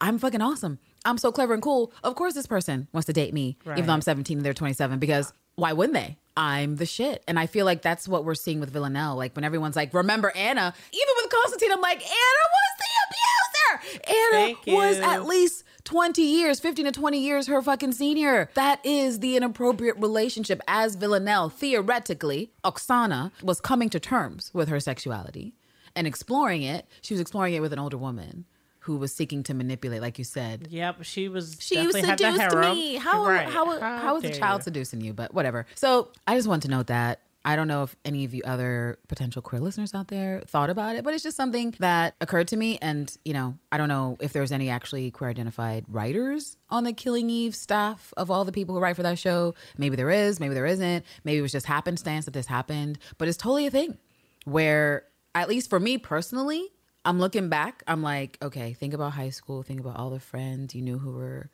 queer and out in some kind of way. And I'm like, shit, every last one of us dated someone in high school that was definitely not appropriate. Right. Because when I myself got to 27 and 28 and I looked back and I was like, would I date a high schooler? Because there totally was an intern at one of the companies I was at. She was like 16, 17. She was cute, but she was a fucking child. And she was flirting so fucking hard, I couldn't see it. I was like, bitch, you're a baby. Get out of here. Like, go jump some rope or something like that. But, and then it gave me some fucking perspective. It was like, oh, okay. Okay, so when I was 17 and 16, oh, dear. Oh, dear. That wasn't, okay, flashback. And then I think about my friends, and I'm like, oh, well, that was carte blanche. Like, okay. And so, give Villanelle a fucking break is all I'm saying when it comes to Anna. Can we stop bringing her the fuck up? Like she's a great fucking template for she's really not. Romance. She's not. We can move on to the next. That's it. That's all I had to say about that. Oh, yes. My line in season 1 that I wanted to bring up, I'm going to find the thing you love and I'm going to kill it. So that, of course, happens with the smirking Villanelle after smelling the fact that Eve is not only in her wares, but she's in her sense as well. And it's like, you're wearing it. Like I'm all inside your head right now. And she just tried to say something to shake the the power dynamic, and what she said didn't work. She was foreshadowing herself. Right. She foreshadowed herself. And she really did walk away with knowing everything that Villanelle wanted. And she did kill it. She was like, you're destroying the mood. Which is what she did. Because ultimately she was like, the fantasy, the thing that you want is this fantasy of normalcy and masquerading and having a wifey that you can cook for. Which, did you have to destroy it? Like, even if it's not you, Eve, did you have to take a bitch's fucking fantasy and rip it from her fucking hands? That was unnecessary. It was rude. You ain't have to do that. That was fucking rude. If you cannot find happiness with Villanelle murdering people in a cabin in Alaska, then let that bitch find happiness with another hoe. That's all I'm saying. Another murderous hoe. But, yeah, that's totally it. The thing that she killed is Villanelle's fucking uHauling to Alaska fantasy, which, as we said, was rude. Ooh, I like your revelation. Yeah. Okay, so is it a revelation? But then sometimes you read comments from the hets and you're like, oh, maybe it is. So, yeah, Carolyn, I mean, I've said this before. I've said on the Twitter, I don't see how this is like even a confusion. There was someone who had tweeted some weeks ago that, the hardest role for Fiona to play was like a believably straight role. And I retweeted that or quote tweeted it. And I was like, but Carolyn's not straight. She's queer.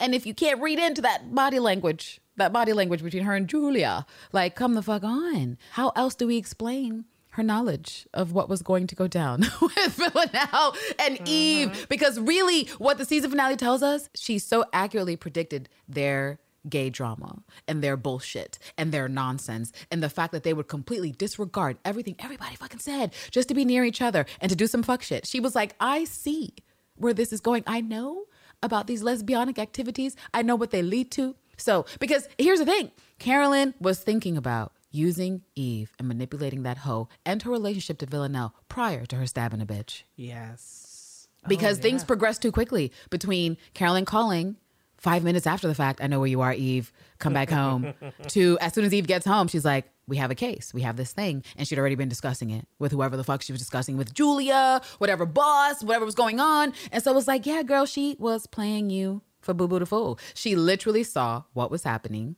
I mean, I want to say almost immediately, because Carolyn's so smart. I feel like she was like, I sense this in you. I sense that not only are you curious about the murder, but it gets you going, actually. And if we can confirm that this bitch is a good looking bitch, I think you're lost to the world. And that's what fucking happened. That's what happened. She was like, this is a ghost face. I don't know what this bitch looked like. I'm just wondering about it. I just wonder, what does she look like? And then when she realizes after episode 1 that she's met her, I think I've met her. She was done. Like she said in the fucking, what was it? The description interview where she was trying to describe Villanelle to the sketch artist. Oh, yes. That's because she'd been ruminating all fucking night. Oh my gosh. So yeah, that's the revelation for anyone who has not felt that it was revealed that Carolyn is clearly queer, and that is how she manipulated the power of the gay, spelled G-H-E-Y, with Villanelle and Eve to get what she wanted. So we're not going to see that until season 3, when we have a female member of her rotation pop up in her wonderful house. If anyone from Killing Eve bothers to listen to this podcast ever because you're just mildly curious about what the fuck people are saying, I beg of you, add a woman to Carolyn's rotation, please. You know people out there want to schmang Fiona Shaw. Don't play these games. Do not play these games. Do it. Make it happen. Make it Julia. Make it anybody. Just make it gay. Okay. Oh, wait. Isn't that a line from the producers? Make it gay. Oh, yeah, make it gay. Make it gay. All right. I need to stop. But it's nearly dawn again. So you guys know the last time we turned up a little bit when it was this late, and it's happening.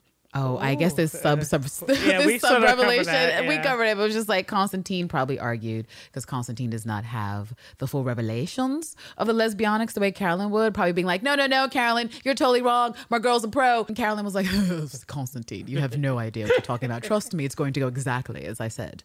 And she was right. Oh, man. By the end of the second episode, he had Villanelle in his car. Listen to your heart. He was probably like, yo, that bitch Carolyn was right. How is she right, though? Fuck. Oh, I guess the last revelation here is just our bingo card wins. Oh, so did any of you guys play along with the bingo card? Anybody. Did you guys get your bingo? Was there bingo to be had? I feel like there was. I feel like there were at least 2. All right, so I'll go down the B's first, and you can take the I's. Okay, so B, first square was Couples murder baptism. Well, that happened and it was beautiful. It was amazing. I guess something's wrong with me because I would like to see more murders like that. But again, just the idea of two murderous bitches in love, just going on to murder and do what they want. It does please me. It does intrigue me. I would like a show like that. Please and thank you. Okay, next square. Why is it wrong? That's all I want to know. If it's wrong, I don't want to be right. That's all I'm saying. Okay, second B. Carolyn's plan revealed. Yeah, that happened. And, yep, all of that. Next one is Dark Eve Rises. Ugh, temporarily. Mildly. Yeah, a little. It wasn't what I wanted, so I'm not even gonna give us that because it was a temporary. It was like a cameo, Dark Eve, if that, and she was still unsure of herself in a certain kind of way. So, under that we had Constantine strap block attempt, and as I said in the last episode, that was definitely there. That totally happened. The little itty bitty gun, 22 caliber. Oh yeah, strap block. Congratulations, Constantine, you son of a bitch. And the last one in the B's, You're Mine, said by Villanelle. Well, not the way I wanted it to go down, but still, I got what I wanted. I did say I wanted that, and they gave it to me. So, well, on to the eyes. On to the eyes. We have first eye. It says Eve edge snatch. And when will there not be? That's why I left it on the card. Edge snatch. Always an Eve edge Woo! snatch. Woo! All right. Okay. Under that is a villain Eve kiss. We got a villain Eve cuddle. We didn't get a villain Eve kiss, unfortunately. Hugo is murdered is under that in the eye. And I mean, well, we don't know what happened to that body. We just know it was I should have put Hugo as shot, bled. but he was left and bled. He's TBD. We're going to check that for now, just in case. Oh, that's so funny. My Love Hurts video. Oh my Killing God. Eve sent me here. It's already getting traction. Oh, that's crazy. All right. Under Hugo's murder is Carolyn Shade. Oh, when Every she episode said, "Don't be twee," and I looked it up, and it's like overly cutesy, overly Carolyn, stop putting on.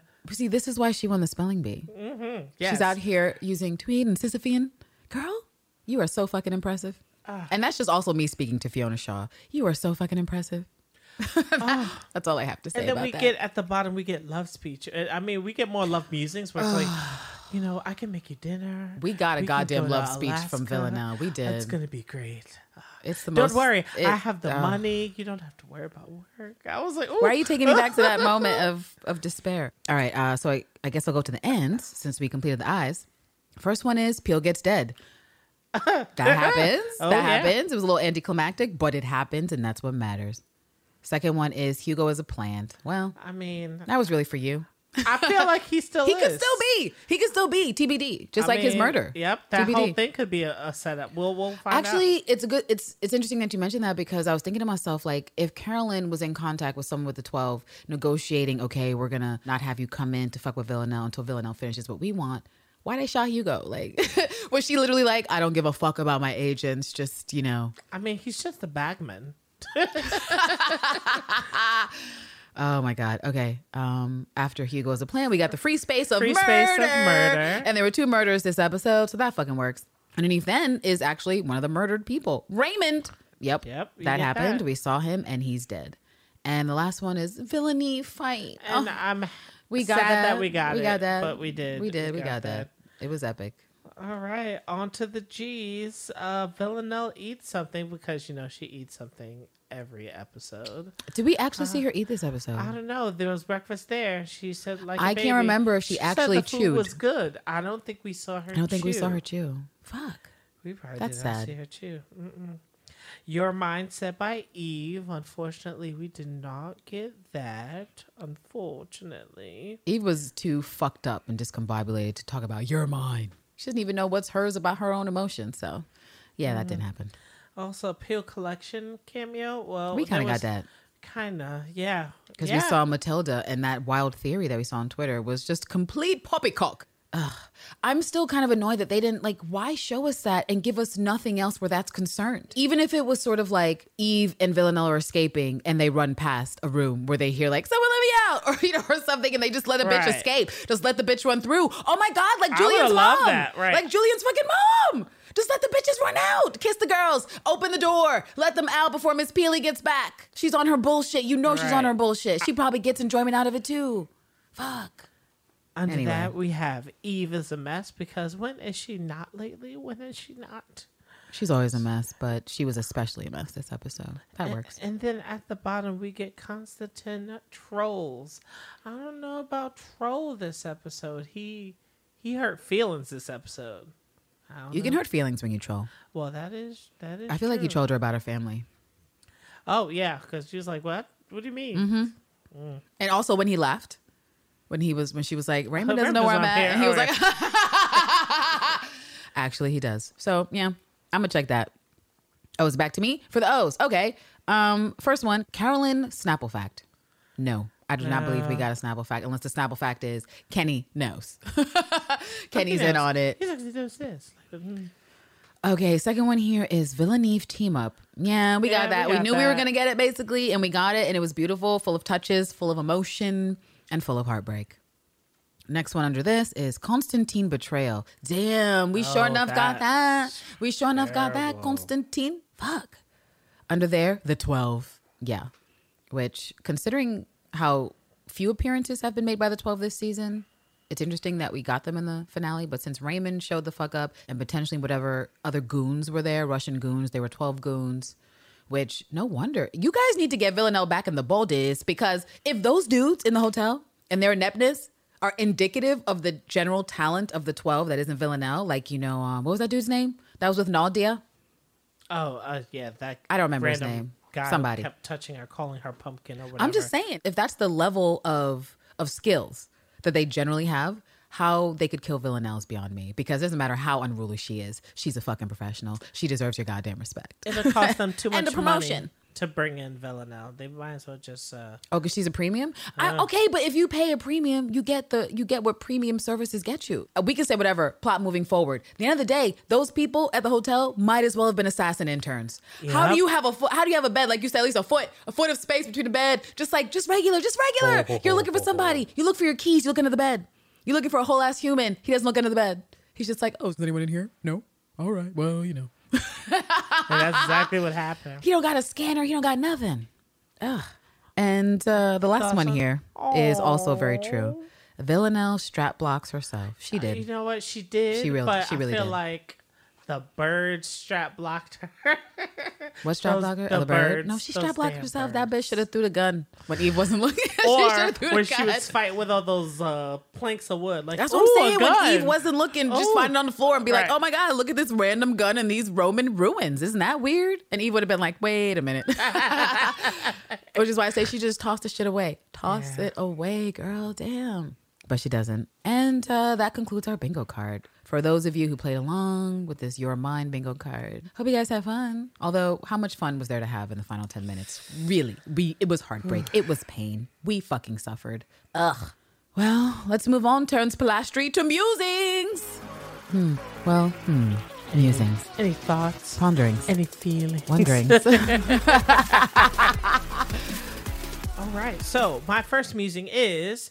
She seduced me, the line that Villanelle and Eve say to one another, is the new, this is what you wanted. I have that the other way around. All right. So the line, this is what you wanted, this is what you wanted. Oh, right. Okay. Yeah. Okay. Is the new, she seduced me from the ending of the series of the delusion. We should call this the delusion of Villanelle's exes, but yeah, I agree. Yeah. Because it's like, well, you, the abuser and seducer, are telling me that I seduced you as a little girl.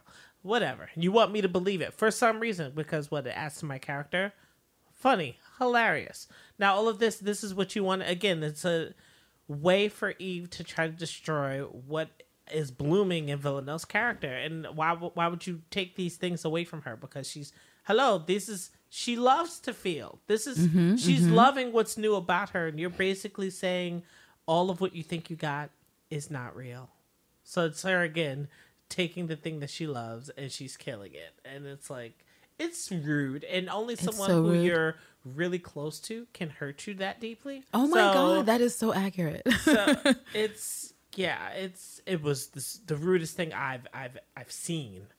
And, you know, I would agree, because in the same way that Anna was absolving herself of all responsibility to do with Villanelle, and it's like, okay, but Villanelle was fine, or rather Oksana, as she was at that time, was fine when she was making you feel better about yourself, when she was making you feel attractive, when she was giving you all the O's that your whack husband was denying you, but you still want to have your cake and eat it too. You were like, I want to have Oksana, the young person that makes me feel alive, probably similar to a way that Eve feels alive, just in the sense that my whack life is not as whack as it was because now you're in it. But then she went to hold on to that normal shit.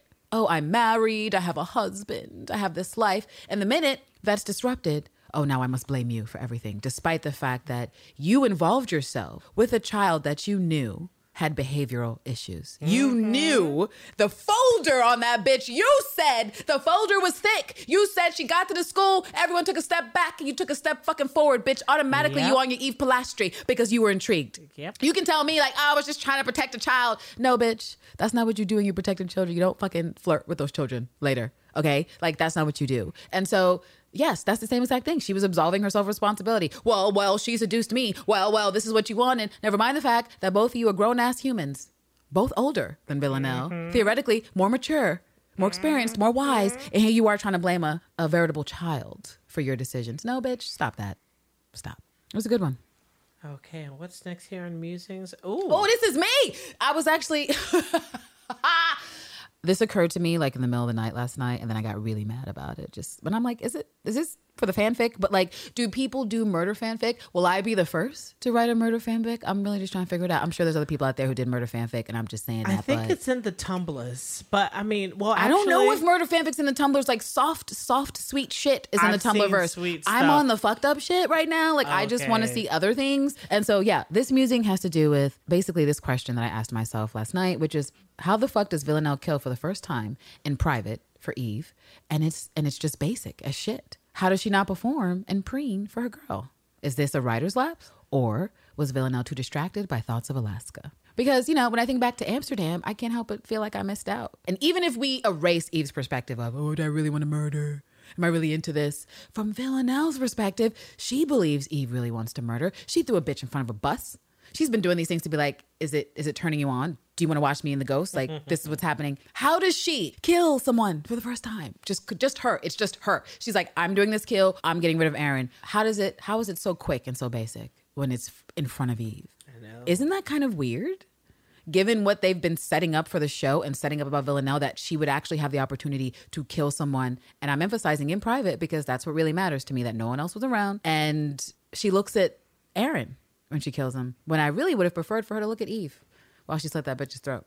I think she wanted to just really watch the light kind of get out of his... I understand what you're saying. I'm just simply saying, for me personally, for what they set up, for how important the murder would be from both Eve's and Villanelle's perspective, no matter how different they were, how is it that you are able to kill someone, especially someone as annoying as Aaron Peel, and it's your first murder in front of your girlfriend, the person you want to join this murder life with you, and it's basic as shit. When you know half the game for her has been how lovely your kills are. Oh, wow, you had him bleed out for 5 fucking minutes and no one knew. Oh, wow, look how you did this disembowelment. Oh, wow. And okay, Peel, simple, slit throat. Let's not even marinate. Let's just go. She was like, they took all my supplies. I have none of my DIYs. So I believe that Villanelle in a pinch. There was way too much cutlery. No, there was way too much cutlery. Right. How does she not even leave him looking like a pincushion just for fun, just for kicks, just like stick stuff in Aaron Peel? Just that's what we're doing. No, none of that. And I just want to say that I think it's absurd now that I've thought about it, and I'm disappointed. But, you know, all right. That was it. That's my thing. No, but that was good. That was really good. So back to me with my musing. So I have here my definitions. So there were 2 particular terms that I had set aside for this episode. I thought I snapped photos of them, but they're probably just dancing on my Twitter. So I'm just going to dance over there really quickly. Oh, I made it. And... I love this mug that says, I don't give a hufflefuck. Oh, actually, yeah, that's fun.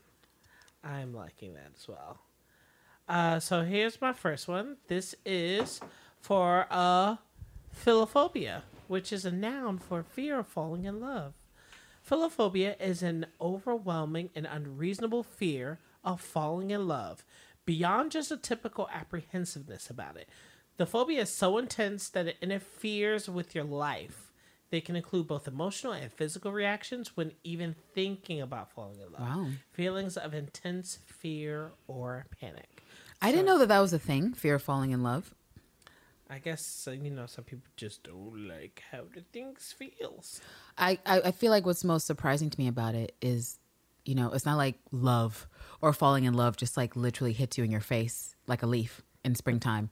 It's usually hard to find that mutually felt thing. And so it's interesting that there's people out there that walk in fear of it. Does it specify whether or not they are afraid because they've experienced love before, or they're afraid because their perception of what love is scary? Well, I'm thinking more of it has to do with what they don't know. Most people fear what they don't understand. So it's people behaving irrationally, doing things ridiculously for people for, no conceivable logical reason, which is again like, good to meet you, random follower. I love you. Enjoy the ride. Yeah, because I'm still on my Twitter and I just noticed the alert. Okay.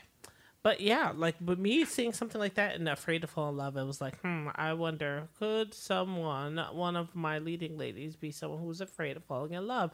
And if I had to pick one character, I would probably say that character's Carolyn, where it's like she needs to be able to be cool about everything, or else everything falls apart.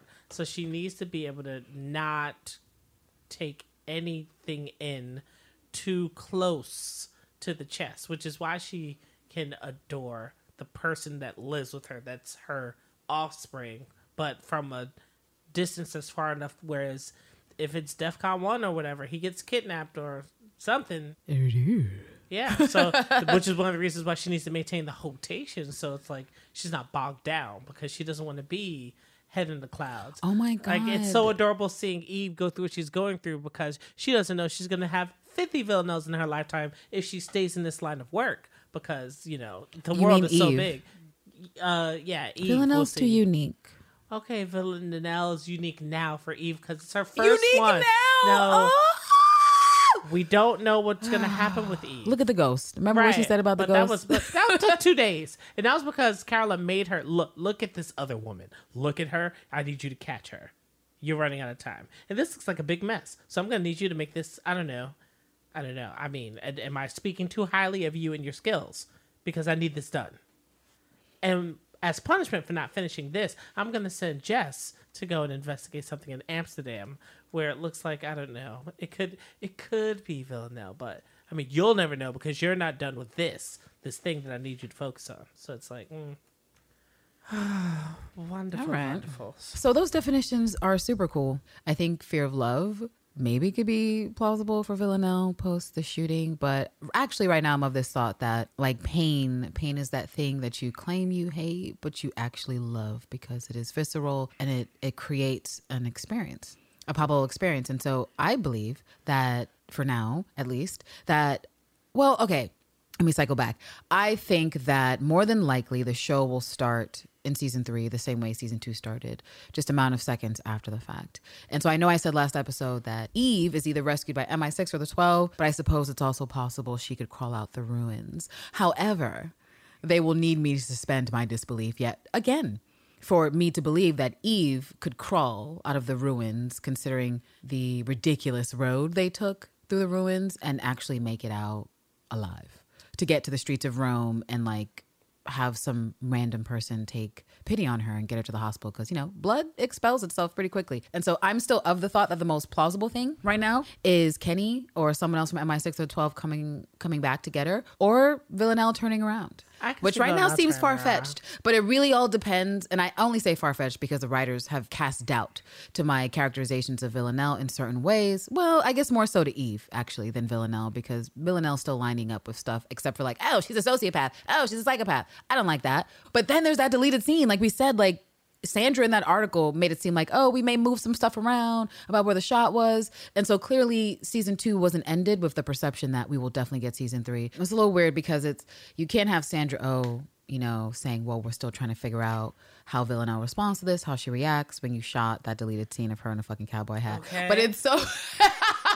It's so ridiculous that they could totally retcon that. So many people disregard the deleted scenes when we're looking at articles and shit wrapping up the show. They usually don't mention them at all. And so it's totally possible for them to retcon the cowboy shit and just like throw it out there for the fans to be like, oh, look at Villanelle back on her dramatics. But yeah, who knows? It's up for grabs and there's no real way to figure out what's going to happen because they don't fucking know. And so what do we have here? Is this, this looks like you. Oh, this Constantine? Yeah. Oh, yeah, just me musing on what Constantine's veritable devastation. And I was just kind of wondering with myself the reasons for his devastation because, as I mentioned earlier, it's played very well by Kim Bodnia. I feel the pain in his eyes, especially when, he's trying to get her to abandon Eve. And she's like, no, that's not happening. And he's just like, why? What is it about her? Like in that shot, he looks so pained. Like, what is it? I'm trying to save you from yourself. And you refuse. What is it about this woman? And she's like, we are the same. So I was theorizing in my head that, okay, maybe Constantine is devastated, but not just by her choice, because it seems like the way they set it up that he had to leave her. And that's why I started musing about with myself. Was this something that he was forced to do by Carolyn? Or does he actually choose her? Because earlier in the season, Eve gives him that out. And as we were talking that maybe he doesn't actually get the address, we had said before, I believe on the episode in Snackisode, that maybe Eve called off camera or something to give him the information. But given what we see after the fact that Constantine is moonlighting with Villanelle and he never actually gets his family members, it can either be interpreted as, I chose you at this time, Villanelle, or the worst one, which is, I'm manipulating you from this time. I'm making you think I'm choosing you, but I've already had a conversation with Carolyn, who's keenly aware of where you two will end up because she's seeing your little postcards and your little sex texts. I mean, they didn't exist, but right.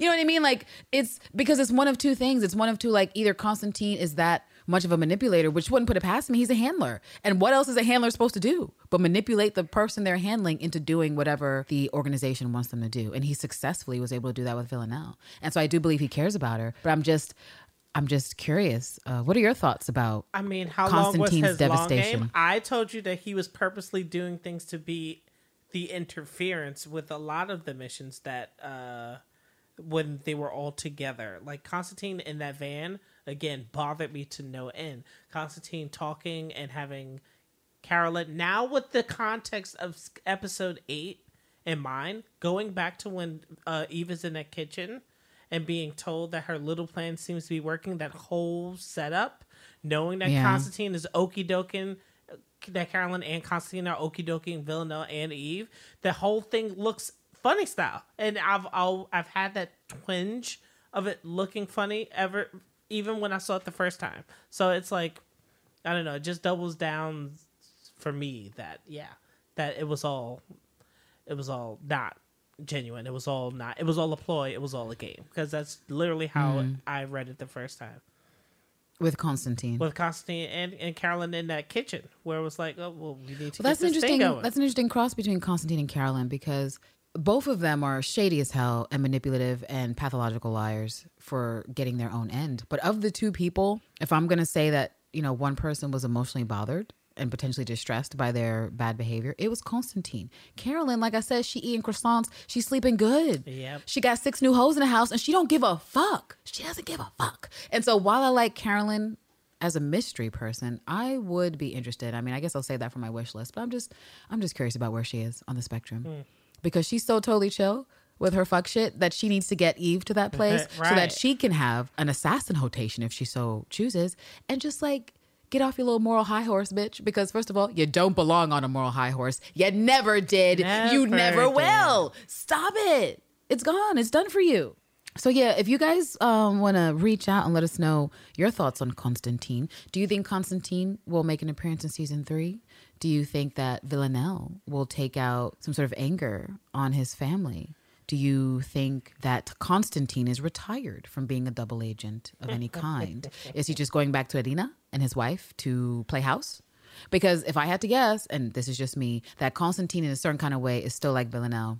and raiment, where you're masquerading in this normal life. You know, maybe you go to PTA meetings, maybe you fucking go to the supermarket. But at the end of the day, you still crave this excitement that comes from being a spy, from being a fucking killer, from being a fucking person that's pulling strings behind the scenes that everyone else in society doesn't know what's going on, but you do. Part of it has to be the thrill, like what Hugo said, because people don't take those jobs unless they kind of enjoy the thrill, right? Like, who takes a job to suffer? You take a job generally because you're into it, and no one who works for MI6 is forced to work for MI6. So, well, I mean, that's probably not true, but super is true. But I feel the people like, that we see, I'm saying. Well, when we see people work for other organizations, other shows, it's like, oh, they have someone in my family held hostage, so I'm going to be doing these types of works. So when I think of people in situations like Constantine, where it's like, you have my family, that's why I'm doing this deal with you. I just want them back. And now that you have them, you're still a dead man. So where do you see your happily ever after? There is no happily ever after. And maybe he knows that, which is why he was so emotional about it at the end. And maybe Carolyn also knows it, which is why she had that grin on her face where it was like, well, this is the play you wanted to play, so let's see how far you get. Mm-hmm. But also, couldn't it also mean that he goes back to the 12 or some other secret organization? Because how does Villanelle say, I'll find you and your family? She's super intelligent. He's like, I don't think so. Unless he has some sort of idea that whatever he's about to do, wherever he's about to go with his family, it's going to be increasingly difficult for anyone to find them. New names, new passports, new whatever the fuck. So pull people out of one safe house to throw them in another safe house when they were already safe. Again, it's like, it's a choice. And maybe he needed to make a choice like that, but that's still like, it's redundant. It's like, what was that all for? I also wonder if his family comment that was so bitchy isn't a way for him to more easily divorce himself from Villanelle. Yeah, like the way he was talking to Eve about the hungry caterpillar. Like, it's better to make her hate you. And maybe that's just what he was trying to do, to say, this has to hurt because this is the last time I'm probably going to be allowed to see you. Or it has to hurt because I need you to stop. Do you know what I mean? Like, because we were saying that, okay, Constantine without Villanelle is in danger, but maybe also Constantine with Villanelle is in danger because she's constantly breaking the rules. Yeah. He's the handler, or she puts him in danger. I can see that as well. Yeah. So I'm wondering, it's kind of like that, you know, that tough love thing where if I hurt you hard enough, you won't come back. You won't try to find me. You won't try to, maybe that was one of his approaches, because I do feel that he cares for Villanelle, but there's so much manipulation and machinations afoot. I just don't know how deep they go. I just know that he definitely feels more. Or at least feels, where Carolyn, I don't know, it's debatable what the fuck Carolyn is feeling, if anything. Well, I like that musing a lot. Oh, now we're on to your next musing. Oh, yes. Everyone is dead. Now, when I say everyone is dead, we woke up, like I said in the beginning of the episode, we were in a hotel lobby and there was nobody around. They're not around because they're dead. Aside from the armed guards that were in the front of the hotel who were ordered not to come in for fear of death, more than likely, everyone's dead. I think Mrs. Leary, I think she's dead. I think that his sister is also dead. I think that Miss Peel is gone. Miss Peel's dead. I think the people, like you said, in the hotel that Eve's staying in. There was a receptionist when they checked in. Right. There was no receptionist when they checked out. Right, exactly. So we may not know where the bodies are, but they're dead. Whoever was there is dead. Those two goons that came in and kicked down what we think just one hotel door. I mean, who knows? I mean, it'll probably be too loud to really kick anywhere else down. But I mean, such accuracy when it comes to whatever job they did. But I don't think anybody else stayed in that hotel, honestly. I think it was just those two in their 2 rooms. Well, wouldn't that then mean the hotel is like the one Villanelle stayed in the beginning of the season with the old dude?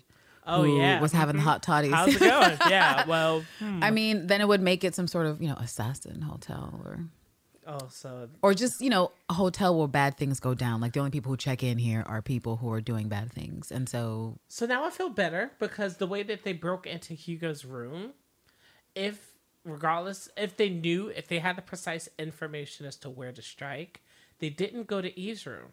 Eve has a room. And when they first checked in, she was Well, like, technically, that Mr. actually and Mrs. she said, wasn't "Oh, hell Hugo's no." room. She wasn't Hugo's room because Hugo had all the equipment. Right. So that means that they weren't trying to bang down Eve's room to try to find her there, but they know that that's where they stayed because that's the way the hit was orchestrated. Maybe they peeked in Eve's room because her door was open or something.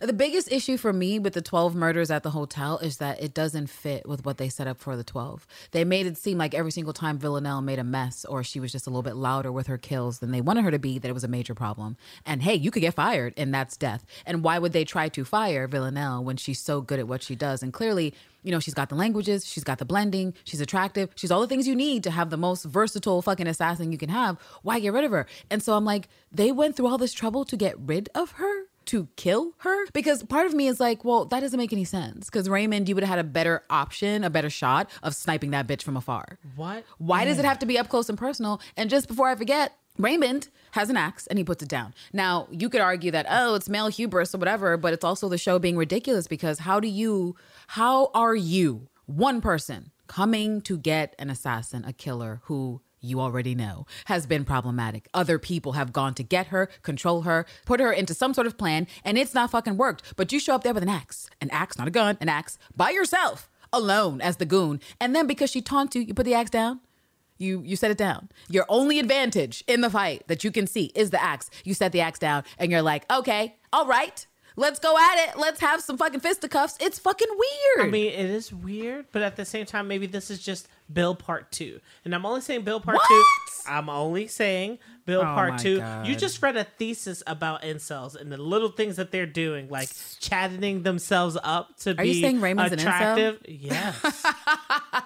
He has a wife, so I might slum it up. he's just a meninist. I would call Raymond a meninist, but he's married, so technically he can't be an incel. Because they're like the involuntary celibates. No one's having sex with me.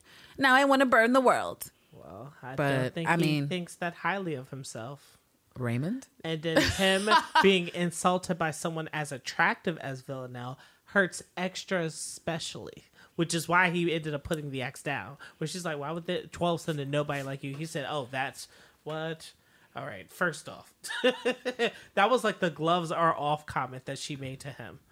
Calling his kids ugly was one thing. He's like, well, yeah, they are. And I guess that's what goes back to why I wish the fight was longer or it was just better, because they set Raymond up as such a creep. And when he first appeared for the chokeout, we absolutely thought he was menacing and a problem and dangerous. And he's there posed up with the axe. And then he puts it down. He puts it down. He's like, I'm gonna fucking fight you for 2 whole seconds. It's underwhelming in that sense, because how you gonna set up Raymond? He's supposed to be a killer. He's supposed to be the person that murks all the agents of the 12 when they're done. And he is this unprepared and this ineffectual with Villanelle and Eve. And even with the fact that, because all we have to say is male hubris, but male hubris to the point of what? Ridiculousness? Because as he's choking Villanelle, Eve is back there. He don't even try to switch. He don't even try, like, let me be looking at you while I choke this bitch. That he was neurotypical. And what he was not saying... neurotypical. I would go with gendered stuff first, because no one hanging out with Villanelle is straight neurotypical, but maybe he went with the dude approach, like she's a woman. But even still, what I'm saying to you is that realistically, in logic, in life, the same way Villanelle had so many men be like, I have children. You can't tell me that Raymond has been working for the 12 for X amount of years. And he doesn't have like a doctor or someone else who just has a number of instances where now you have your own statistics of what can happen when you're about to kill someone, which is people can surprise you. People can do other things. Why would he take such a ridiculous risk? I would say he would take it if, the MacGuffin. Plot device. I think that the 12 was never in Rome. I think that... Oh my God. How many people are you going to piss off with your Pilastri bullshit? How can the 12 never be in Rome? What do you mean? Constantine says the 12 is in Rome. Yes, he says the 12 is here. He says that. I think the whole thing was orchestrated by Carolyn. The entire thing. That was all of her pawns. I honestly can't. So Carolyn shot up her own agent? Why would she do that? I really think she did. Whatever, Terrence. Yes, it will eventually be wrong, and that is fine. But Carolyn shot up her own agent. I fucking can't. For all we know, that was staged. We still don't know. It was the blood pack with Hugo. Okay. Oh, wait a minute. Hold up. Are you telling me you're with the people online who were talking about blood packs in Eve's shirt? Blood packs in the cardigan? Eve's shirt. I'm talking about Hugo's shirt. Oh, wait a minute. So now Hugo has a blood pack. Yeah. Well, if Hugo has a blood pack, don't everybody got blood packs? Are we just passing out blood packs? Like Eve doesn't have one. He didn't give one to Eve just in case you need to use the hero's technique. Here's fucking blood bag. See? Oh my God. But, I can't. Hey, I still strongly believe that. Because, I mean. Oh my God. Why else would he be, like, you keep saying unprepared. It's almost like the 12 wasn't there with him, which is like a thing that I strongly believe. Like, Raymond himself was there. Because I guess Villanelle the goons in the hotel. Who are the goons in the hotel from then? If it's not the 12. Listen, I think you can rent a goon with the right amount of money. I mean, you can rent a goon, but who's renting the goon? Who rented the goon? I think Carolyn. It's like, no! There was a phone call in Hugo's room, and it's like, remember, wait, let's dial it back. Why is this happening? Let's dial it back. Don't you remember? I'm sorry, guys. Carolyn I'm so sorry. made phone calls and was... We've seen on God. screen lots of ridiculous things that have no that's tie-in. true. Like Carolyn speaking in other languages on the phone, and it's like, God. who are you speaking to, and why are you doing that? And we don't know. We'll never know. And it's. Wait a minute. We did know why she was speaking Dutch. It's because she was trying to find out what was going on with Villanelle in Amsterdam and why she was sending love postcards to Eve. And she was like, oh, these bitches close to the schmang. Let me turn up the heat on my case. Let me fuck around with these hoes. That's why she kept the postcard. She was like, if I keep this postcard, it will put Villanelle into distress and make her even more amped up to see Eve. And she wasn't lying. She wasn't wrong. She was correct. It happened. I'm just going to move on from your ridiculous theory. Everybody's dead. I mean, it's how I feel. I mean, I agree with your ridiculous theory. As you went off the deep end at the end there about Carolyn, I don't know, but I do agree that everyone is dead in the hotel. Everyone in the hotel got murked and it's fucked up. But the 12 needs to explain to us why they were willing to murk that many people and hide that many deaths potentially to deal with Villanelle. Because in that sense, I'm like, shouldn't Raymond just be trying to get Villanelle? Shouldn't he have just choked her out till she passed out? And then she wakes up in a car and he's like, gotcha, bitch. You're back on the job or else. Because it doesn't make sense to me to take all those people out just to get Villanelle when you could totally snipe a hoe from the roof. Ridiculous male hubris. That too. All right. All right. So if that is... Oh, wait. We're either missing one or it's you again. What is it? What does it say? I'm channeling my inner Villanelle. Tell me, what does it say? Even if Eve is straight, incidentally homosexual at best, since she cannot be straight. She definitely cannot be straight. It would be unrealistic for her to never fuck Villanelle. I think I was... What do you think about that? I think Nicole Scherzinger put it best in the Pussycat Dolls. I know I'm on your mind. I want to have a good time. I'm sexy, I'm fun, and I'm fine. I ain't lying. Look at me. Shit. You ain't blind. Well, I'm saying. All right, so now we're on to Spotted on Twitter and Tumblr. Oh, all right. You guys see this? Wait. Is that Twitter? Tumblr? What is it? Send it. I'm sending immediately. It out. All right, right now. Here, all right. Stat. So all the things. All right. Okay, so first up, what I'm going to do is go over some of the polls that I had up on the Twitters. A lot of you have been voting, and we do appreciate all of the feedback. So I'll do the easier polls first. So this one here was, why was the coffee cold? I don't know what were the answers before I give my answer? Was he, this is about Hugo, was Hugo somewhere snitching?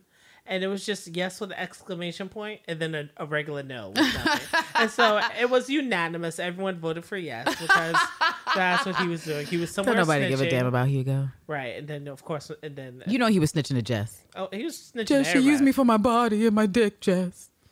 Okay. Here we are. The first deleted moment. There were 4 choices. The first deleted moment takes place in season 3. This is the cowboy hat Villanelle. Took place before the finale. Was of Jody and not Oksana. And then the last one was exists only to bug us. And so 67% said it takes place in season 3, with only 33% saying it exists only to bug us. So all right. We'll see. We'll see who's right. We'll see who's right. We'll never know. We're going to bring these polls back to life when season 3 rolls around, you guys. All right. The next poll is the second deleted moment. And I wrote was about Nico, and then I wrote was about somebody else. Wait, wasn't Nico's eyes just like, yes. Yo, you're... So I'm so sick of your polls already. Because people want easy polls. They don't like when the answers are God. complicated. All right. And so everyone unanimously voted that it was about Nico. So Well. congratulations, everybody. The next poll... Maybe that's because I was criticizing you last week about making your polls impossible to succeed on. So we'll get to a healthy medium eventually. This is about Villanelle and Constantine's tete-a-tete. And it was, think she will find his family. The first response was yes, she got time. The second response was no, it was a bluff. And the third response was, who cares? Where's Eve? And I would like to choose both A and C. So 35% said, yes, she got time. 15% said, no, it was a bluff. And 50% said, who cares? Who gives a Where's fuck? Eve? That's right. I mean, that's the fandom I'm part of. Who gives a fuck? Where's our girl Eve? Yeah, true. And yeah, that was the last of your pose? Yeah. The last of your pose? Well, fantastic. Thank you to everyone who has participated in the polls. I believe he still has some active polls. Y'all can still participate. Thanks. All right, so moving on here to a scene on Tumblr, which was pretty fucking great. I ran into this post and I thought it was super awesome because we had mentioned last episode about some color parallels I was guessing or theorizing could have been relevant when it comes to the play. Julius Caesar and the relationship between Julius and Brutus and what happens, of course, with the death and the betrayal and the closeness, yada, yada, yada. And the parallels that could have with Eve and Villanelle and whether or not the wardrobe people were thinking about it, given the location in not really Rome, but y'all know. And so I found someone who made a direct comparison to the play Orestes by Euripides and just an exchange of lines between Pylades and Orestes where Pylades says, I'll take care of you. And Orestes says, it's rotten work. And Pylades says, not to me, not if it's you. And of course, this poster was drawing a direct comparison to Villanelle's statement of, I'll take care of you. I'll look after you. In the ruins, and Eve just kind of being like, thanks, silently.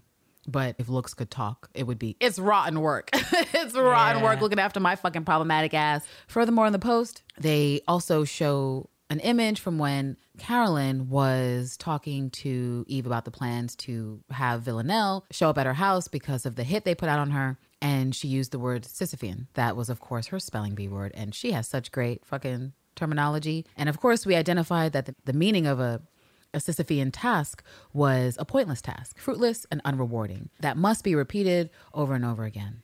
And so how do you take this within the context of the final scene? Just the fact that, again, how do I put it in paces? It is helping me to see what, again, ultimately that I've already understood all along is that, Eve got to do everything that she wanted to do, but it led to nothing.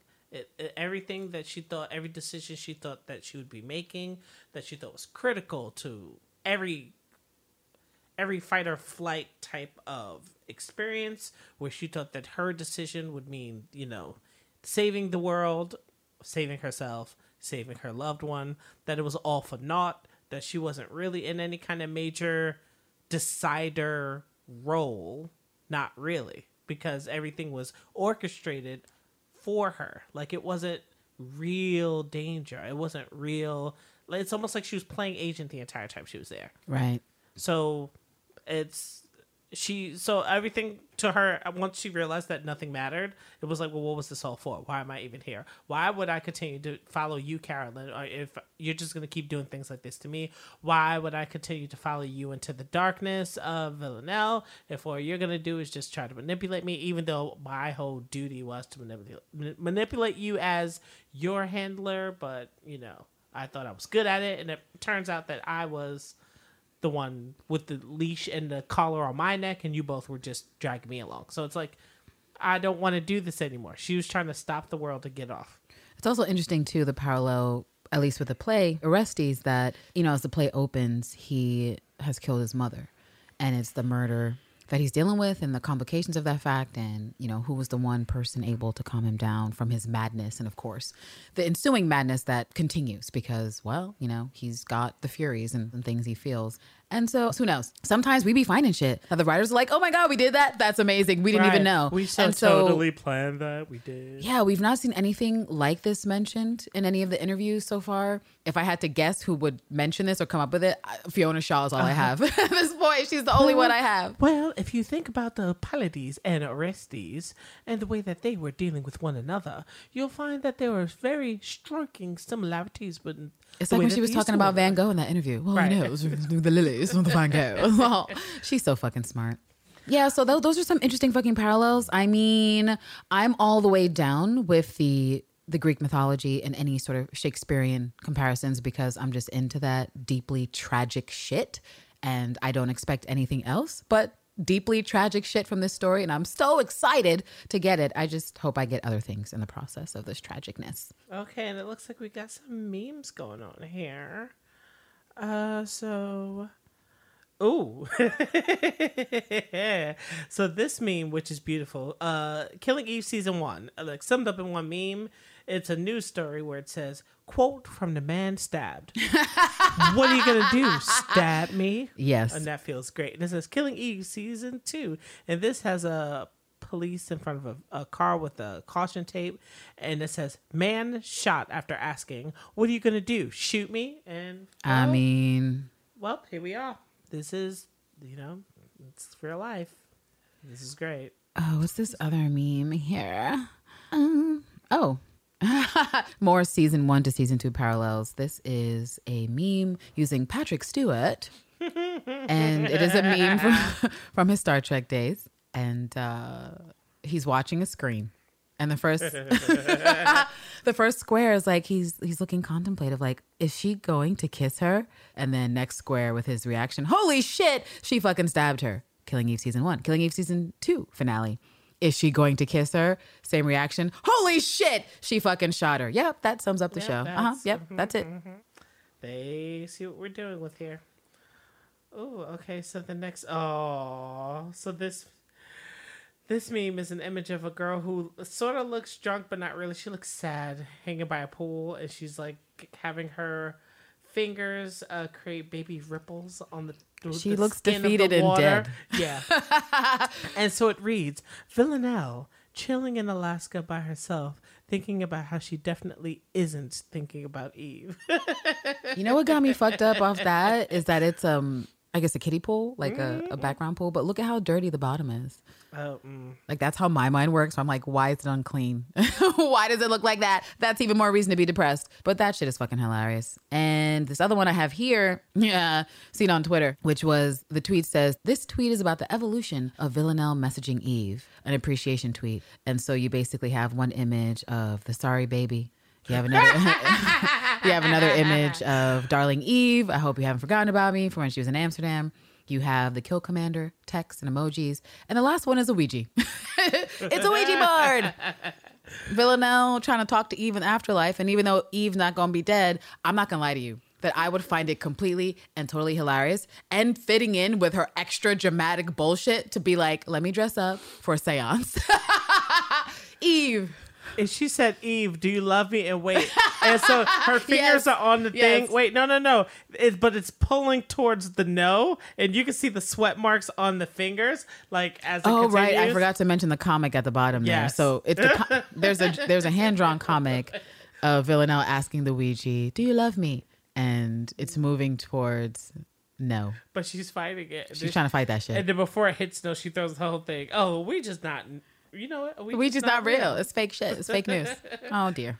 But shout out to all you fucking fans out there making some of the best memes. I mean, this fandom is pretty amazing. I retweeted the one I saw on Tumblr because I was trying to paraphrase. And then I was like, someone help me. I can't find the link. And then someone did. And it was the GIF I showed you from Bodyguard when they're by the pool. Whitney Houston is staring at Kevin Costner. And they just look salty at each other because they're like, I like you and I like you. I love you, actually. But I'm mad. And someone was like, this is going to be even Villanelle. In Probably episode 5 of season 3, pretending like they hate each other, but knowing that they really love each other and still want to schmang. I like that story. I mean, thank you for nursing me back to health or whatever, but you Yo. would have never had to do that had you never shot me. It's like, True. well, just be happy someone was there to take care of you. I was. Oh my God. Okay. Oh, and shout out to Kiko Blue. Hey, she sent us a hilarious, a wonderful screenshot. And I don't think I'd seen this article prior to it being sent to me, but it was a hilarious fucking article. Actually, belay that. I did not bother to read the article till later, but what had me laughing was the imagery. And it was a screenshot of an article about featuring Jodie Comer from the Metro with the title, Jodie Comer doesn't get approached by men since playing Killing Eve's Villanelle. Congratulations, love. First of all, congratulations. Keep the creeps away. It's summertime. This is the best time to keep them away, girl. I know you're in Britain and the weather's often whack, but still, fucking shit. Congratulations. And I mean, look at this image underneath it that was sent to me. I know. Good for her. Good for her. I mean. And Kiko adds, Jodie is living the dream. She sure is. She sure the fuck is. I was just telling you I'm trying to find some man repellent for the summertime. Just like, oh, she smells bad. Let me not go over there. Just anything to keep the dudes away from me. Ugh, thank you so much for sending that funny thing because I love it. But also, I'm just going to dry snitch to all you women out there who are like, I don't know, could I compliment a Jodie Comer? Go for it. Don't be weird. Don't be creepy, but go for it. Be like, hey, I heard men aren't talking to you. They're afraid to compliment you. I just want to say, you look great today. Carry on being amazing. That's it. That's good. Send her the feminine energy. I let her know that even though, because every time I've seen Jodie talking about like her fandom or just like fans, she's always like, oh, men have been really weird or, you know, dudes don't want to talk to me. And it's like someone needs to, if she's not already aware, let her know that the lady side of her fandom has exploded. Mm-hmm. And she could totally just like, oh, dip a toe. Be like, what are you guys talking about? Oh, you love me. And we do. I just need one random review or interview where it's like, well, what have you been doing? What have you been listening to? Do you have any favorite music? And she's like, well, I've actually been getting into the dirty computer. Oh my gosh, you know what? I actually saw some conjecture on Twitter. I was talking to a listener about it because evidently the pressed gays that keep the fandom alive or in between episodes and things like that, they found her Spotify. And unfortunately for them and for us, because now we have no more access to it, they did not just look at said Spotify, they subscribed. And I'm quite sure, because by the time I saw it on the timeline, people were like, you bitches, Jodie has made her Spotify private, you fucking eager hoes. And I was like, what? And so I was looking at the thread, and so that's what happened. A bunch of baby gays, I have to assume, because those would be the ones to be like, I can't resist the urge to hit the follow button. And so they hit the follow. Jodie probably woke up in the morning and was like, whoa, what the fuck? I have 500 followers, whatever the fuck followers she got on my Spotify that no one has paid attention to. Let me make that shit private. I just remember seeing the children online being like, oh my God. And so, well, that happened. So I'm sorry, Jodie, that people was out there pressed to death. But it's just because, like, try not to see it as totally creepy, even though a little bit. No. They just were pressed to death to know more about you. Right. That's all. And if you want to paint the city pink, you paint the city pink. I'm saying. All right. We got some shout outs here. Listener shout outs. Okay. Well, I already said hello to Kiko Blue, but I'm going to say hello again to you and your wife. Thank you for sending us that lovely note about you guys watching the finale and your wife being upset that they couldn't smooch a little before V shot her. It's the little things. It is like we can ask these questions for all the people out there. It wouldn't have made sense to kiss. Bitch, what? What show are you watching? No, forget the show. What about life? Have you ever been in a fight with someone you're attracted to and just all of a sudden you start making out? Or just all of a sudden you do a thing that seems counterintuitive to the situation, but you just do it? Kisses can work. She could have tried to kiss a hoe. You were in shock. It's kind of like hiccups. I mean, hey, if there was ever a time to use that line again. I mean, she did a titty bump that, oh, I'm just like you. Like, what? Like she was celebrating a game-winning goal in soccer. That was a lot. But shout out to you and your wife who said, quote, I can't wait to hear what Candace and Terrence have to say about the finale. I hope you guys liked what we had to say. I hope we have alleviated some potential anxiety or pressure or disappointment you felt by not getting that damn kiss. And hey, there's always the fucking fix until 2020. There's a message on our Tumblr from Lesbian Moon Lobster, who says, hey, just wanted you guys to know that I'm not okay with that ending. What the fuck? Hella caps. Samesies. A whole year? Yeah, for real. A whole year, and I look forward to hearing you guys scream over it so I feel less alone in these feelings. What the fuck? Again in caps. The episode was doing great, and it was doing amazing. All the good things I expected, and then the end. Fuck. Girl, you ain't said nothing but a word. Thank you for raging and decompressing with us. We appreciate you. Oh, it says check on Toby Rush. Hey, Toby Rush, are you okay? Do we know? I think the last sentence of Toby Rush's message was, my emotions! In all caps. Oh, no. I think the crux of her stress was the idea that Villanelle could have shot Eve intending to kill her. That is what bums out a lot of the fandom. Got it. Yeah, we're not of the mindset of that was a shoot to kill shot, because no. She had another theory that was like, so another theory is that she shoots her in a non-lethal area, waits for whoever was watching to find the body as Eve plays dead, circles back and hurries her to the car and the hospital. Please God, I cannot survive this. If she really did leave Eve to die intentionally, my emotions. Well, we are here to suffer with you, and as long as we suffer in mass, like there's strength in numbers, it's okay. Right. We'll make it through. Okay, because we got each other. We do. As long as we got each other. Whoa! What? Oh, that was a poem, We got right? the world. I'm not. Rain or shine all the time. We got each other, sharing the laughter and love. Okay, so why do I know that? And I still can't figure out what show that was from. Growing Pains? Yes. Oh shit. Okay, well, Show me that smile again. this is why we can't fucking record at literal dawn. This is what the fuck happens. Minute on your crying. I mean, that's bruh. Dudes and dudettes and everyone else, like, this is the last Snackisode. It's literally about to be 6 a.m. We are fucked up and we're sorry. But also, this is us. Hopefully you're used to it by now. Yeah. Oh, I'm back to Twitter. What is... Learned hand Sigma Esquire 03. CC? It's eels. Oh, yeah, she hit us up with a couple messages. First one was, what if Eve was perpetrating a fraud and intended on walking away and then coming back to continue the argument? Guess we'll never know. Since V shot her ass in the back. LOL. Yeah, girl. I mean, And another thing, we will never, ever know. And the ting goes boom, boom, boom. Oh, my fucking God. Okay, we'll never know. Another Twitter user, looks like... Oh, wait. There's one more comment from Sigma. And I just got shouted out because anytime someone is trying to relate to me and my pain about Andrea and Michonne of The Walking Dead, I appreciate that shit.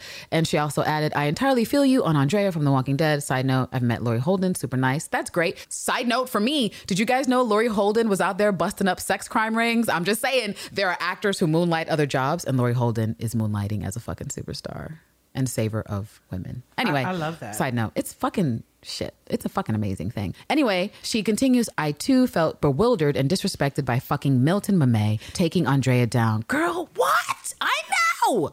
I also thought something went on between Michonne and Andrea while they were in the woods. Girl, we know something. We know something went on in the woods. In the woods. Let me not go back to that highly spirited ship. And you know, honestly, what I just wanted from those two was a fight scene together, because I'm always yearning. I'm yearning for lady fight scenes. I just like team up, be lovers, and cause violence. That's what Candace wants. That's the aesthetic I'm still reaching for. It didn't happen. But I'm glad we can share a pain together over The Walking Dead. I don't know if you were still watching that show. I've abandoned it because they literally traumatized me too much for me to bother. I abandoned it sometime around the loss of Glenn and Sasha. Oh, yeah. And I followed Sonequa right to Star Trek Discovery. And I'm good. At least she doesn't have to wear that whack-ass wig. Like Denai is still disrespected with that wig. But anyway, boom. Thank you, Sigma. Thank you, Sigma Esquire 03, for being in such consistent contact with us and letting us know you're enjoying the show and interacting with us. We super appreciate it. Okay, who's up next here on Twitter? We have @Cantaloupe. Yes.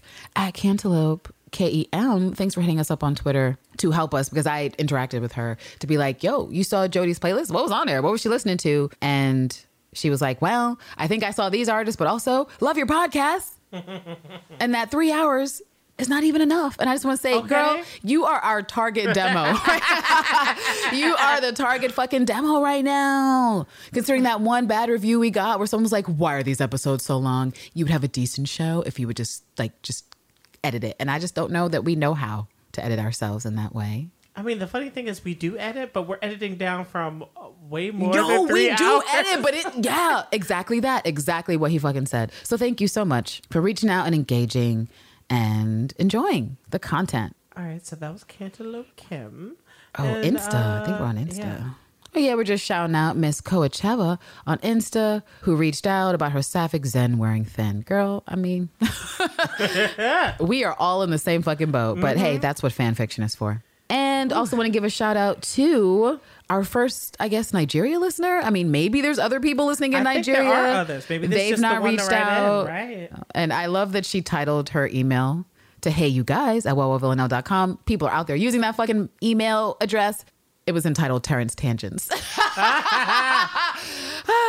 She writes, absolutely love the podcast, listening from Nigeria. While this is my favorite Killing Eve podcast, I just wish Terrence would stop going on tangents on irrelevant details about the characters. They're mostly wrong. I mean, they're wrong, but they're relevant. She's like, they're mostly wrong. And by mostly, I mean 99.9%. All right. And bizarre. It's a lot wrong. I would say like 58% wrong. And yes, bizarre, of course. Because why would Carolyn order a hit on Hugo just to scare Eve? Like, why would she do that? It's because Carolyn don't give a shit about nobody. Right. I mean, it doesn't mean it really happened, but what if we get back to season 3 and it's like, oh, I planned the whole thing. Oh, Hugo, you're fine? Well, I mean, What would we do without the Terrence Pilastri musings of ridiculousness? But thank you so much for writing in, Pearl, and listening to the podcast. We appreciate you. Although I'm afraid to say that I don't think we can ever stop Terrence from his wild theories and, I mean, I'll hold them in as best I can, but, barely. Barely. Barely. All right. So I believe now we are officially on to our final takes. Yes. This is the end, guys. Well, almost the end. Okay, so to start off the final takes, now this is going to seem like Uh-oh. a detour. It's not the biggest of detours. I'm just going to sort of touch into a bunch of cliffhangers or things that just, didn't seem like they got closure. I mean, a lot of people who are saying that this episode was missing things, missing answers for lots of questions. I'm just going to read down a few of the things that I've noticed, and maybe you've noticed too. And so we'll begin with, are we done with Constantine? Is Carolyn done with him? Is this his version of his happy ending? Or will Villanelle skin them all alive as she barked back at the speedboat near the end of season 1 when she flipped them off? When he hit her with the log. Which is why I was happy that log was used in this finale. Was Villanelle doing the Nadia with all that Alaska talk? I mean, I'm going to say no, but I mean, it's still a thing to think about. Will she ever get to use that shepherd's pie recipe? As long as she hasn't used it on another bitch, because that will fucking piss me off. Girl, Yeah, learn to make something else. Yeah. Original spaghetti. Actually, no. Belay spaghetti. Spaghetti and shepherd's pie Yeah, are off limits for off Villanelle to limits. dine with another hoe. Anything else? Anything else on the menu? That's all you. I will eat anything. That's all you, Villanelle. Oh, and then, of course... I'm still saying that was a sapphic flirt, but whatever. I did not mean to detour you. Please continue. Oh, and then my shady observation. So Eve has a wedding ring after all. So now they have matching Hell rings. yeah. The lack of intel regarding the Russian prison CCTV that Kenny stumbled Will we across. ever be wrapped up where that's Will someone concerned? tell, is that what all season 3 is going to be about? Like, I just need to understand, like, what's happening. I'm with you there. How did Aaron Peel's mother die? I mean, at this point, it probably doesn't matter since Aaron's gone and we'll never have to go back there again. Unless there's more to the Peel debacle that we'll have to deal with. Sadly, I think we're done with Peel. Because they didn't even grab a hard drive. So how could they be going back to fucking Peel? I know. As a big bad. That means they're going to introduce a new big bad. Hopefully this big bad will be more scary than Aaron. I don't know. Does a person like Aaron with his home videos that he creates, let's see, does a person like Aaron with his home videos recreate that kind of moment with different women, working around probabilities of different outcomes? I'm hoping that's not him trying to study the human condition, watching deaths of random different women, because now I'm thinking about him killing random different women, and I'm getting upset. I don't want to think about that, even though I know that that's what he was doing. He totally was. The only thing that I'm not upset, like the only saving grace for Aaron Peel is that they didn't bother to add the complication of obvious bigot, because that would have made him worse. If he wasn't just killing bitches, but like the kind of women that generally get killed by assholes, which are usually poor, disenfranchised, runaways, sex workers, women of color. The current issue that's going on in Canada with all the missing Indigenous and, of course, all the many missing women of color in America, where people are like, we have no leads. We need a Villanelle for this lack of leads. But anyway, I'm getting off topic. All right. Back to you. The last few of my final thoughts of this here. We shoot to Eve when she left after axing Raymond, and she leaves the hotel side door with these extra senses where things seem slowed down, and there was like muffled noises around her, and Villanelle had to guide her out. It called back almost to how she felt when she chose not to go into the cart, the trailer that Villanelle went into question the ghost about, and she needed to go and steady herself by the tree and catch a breath. So it's like, well, we need to know, what is that? What is that sound effect? That was part of what was pulling my typhoid personality theory earlier, but I'm hoping that's not what it is. But it is so not that. I know it's not. It's because these writers pride themselves on being rooted in some sort of reality of grounding. Maybe that's why they keep throwing around psychopathic and sociopathic all the time. And unfortunately, I feel like what happened with Typhoid Mary is firmly within the realm of camp and comic, supernatural, sci-fi, fantasy type situation. But I wouldn't mind it. I wouldn't mind it, is what I'm saying. And that's ultimately it for my list here. And I hope that we get some answers for at least some of that soon. It'd be great. That would be great.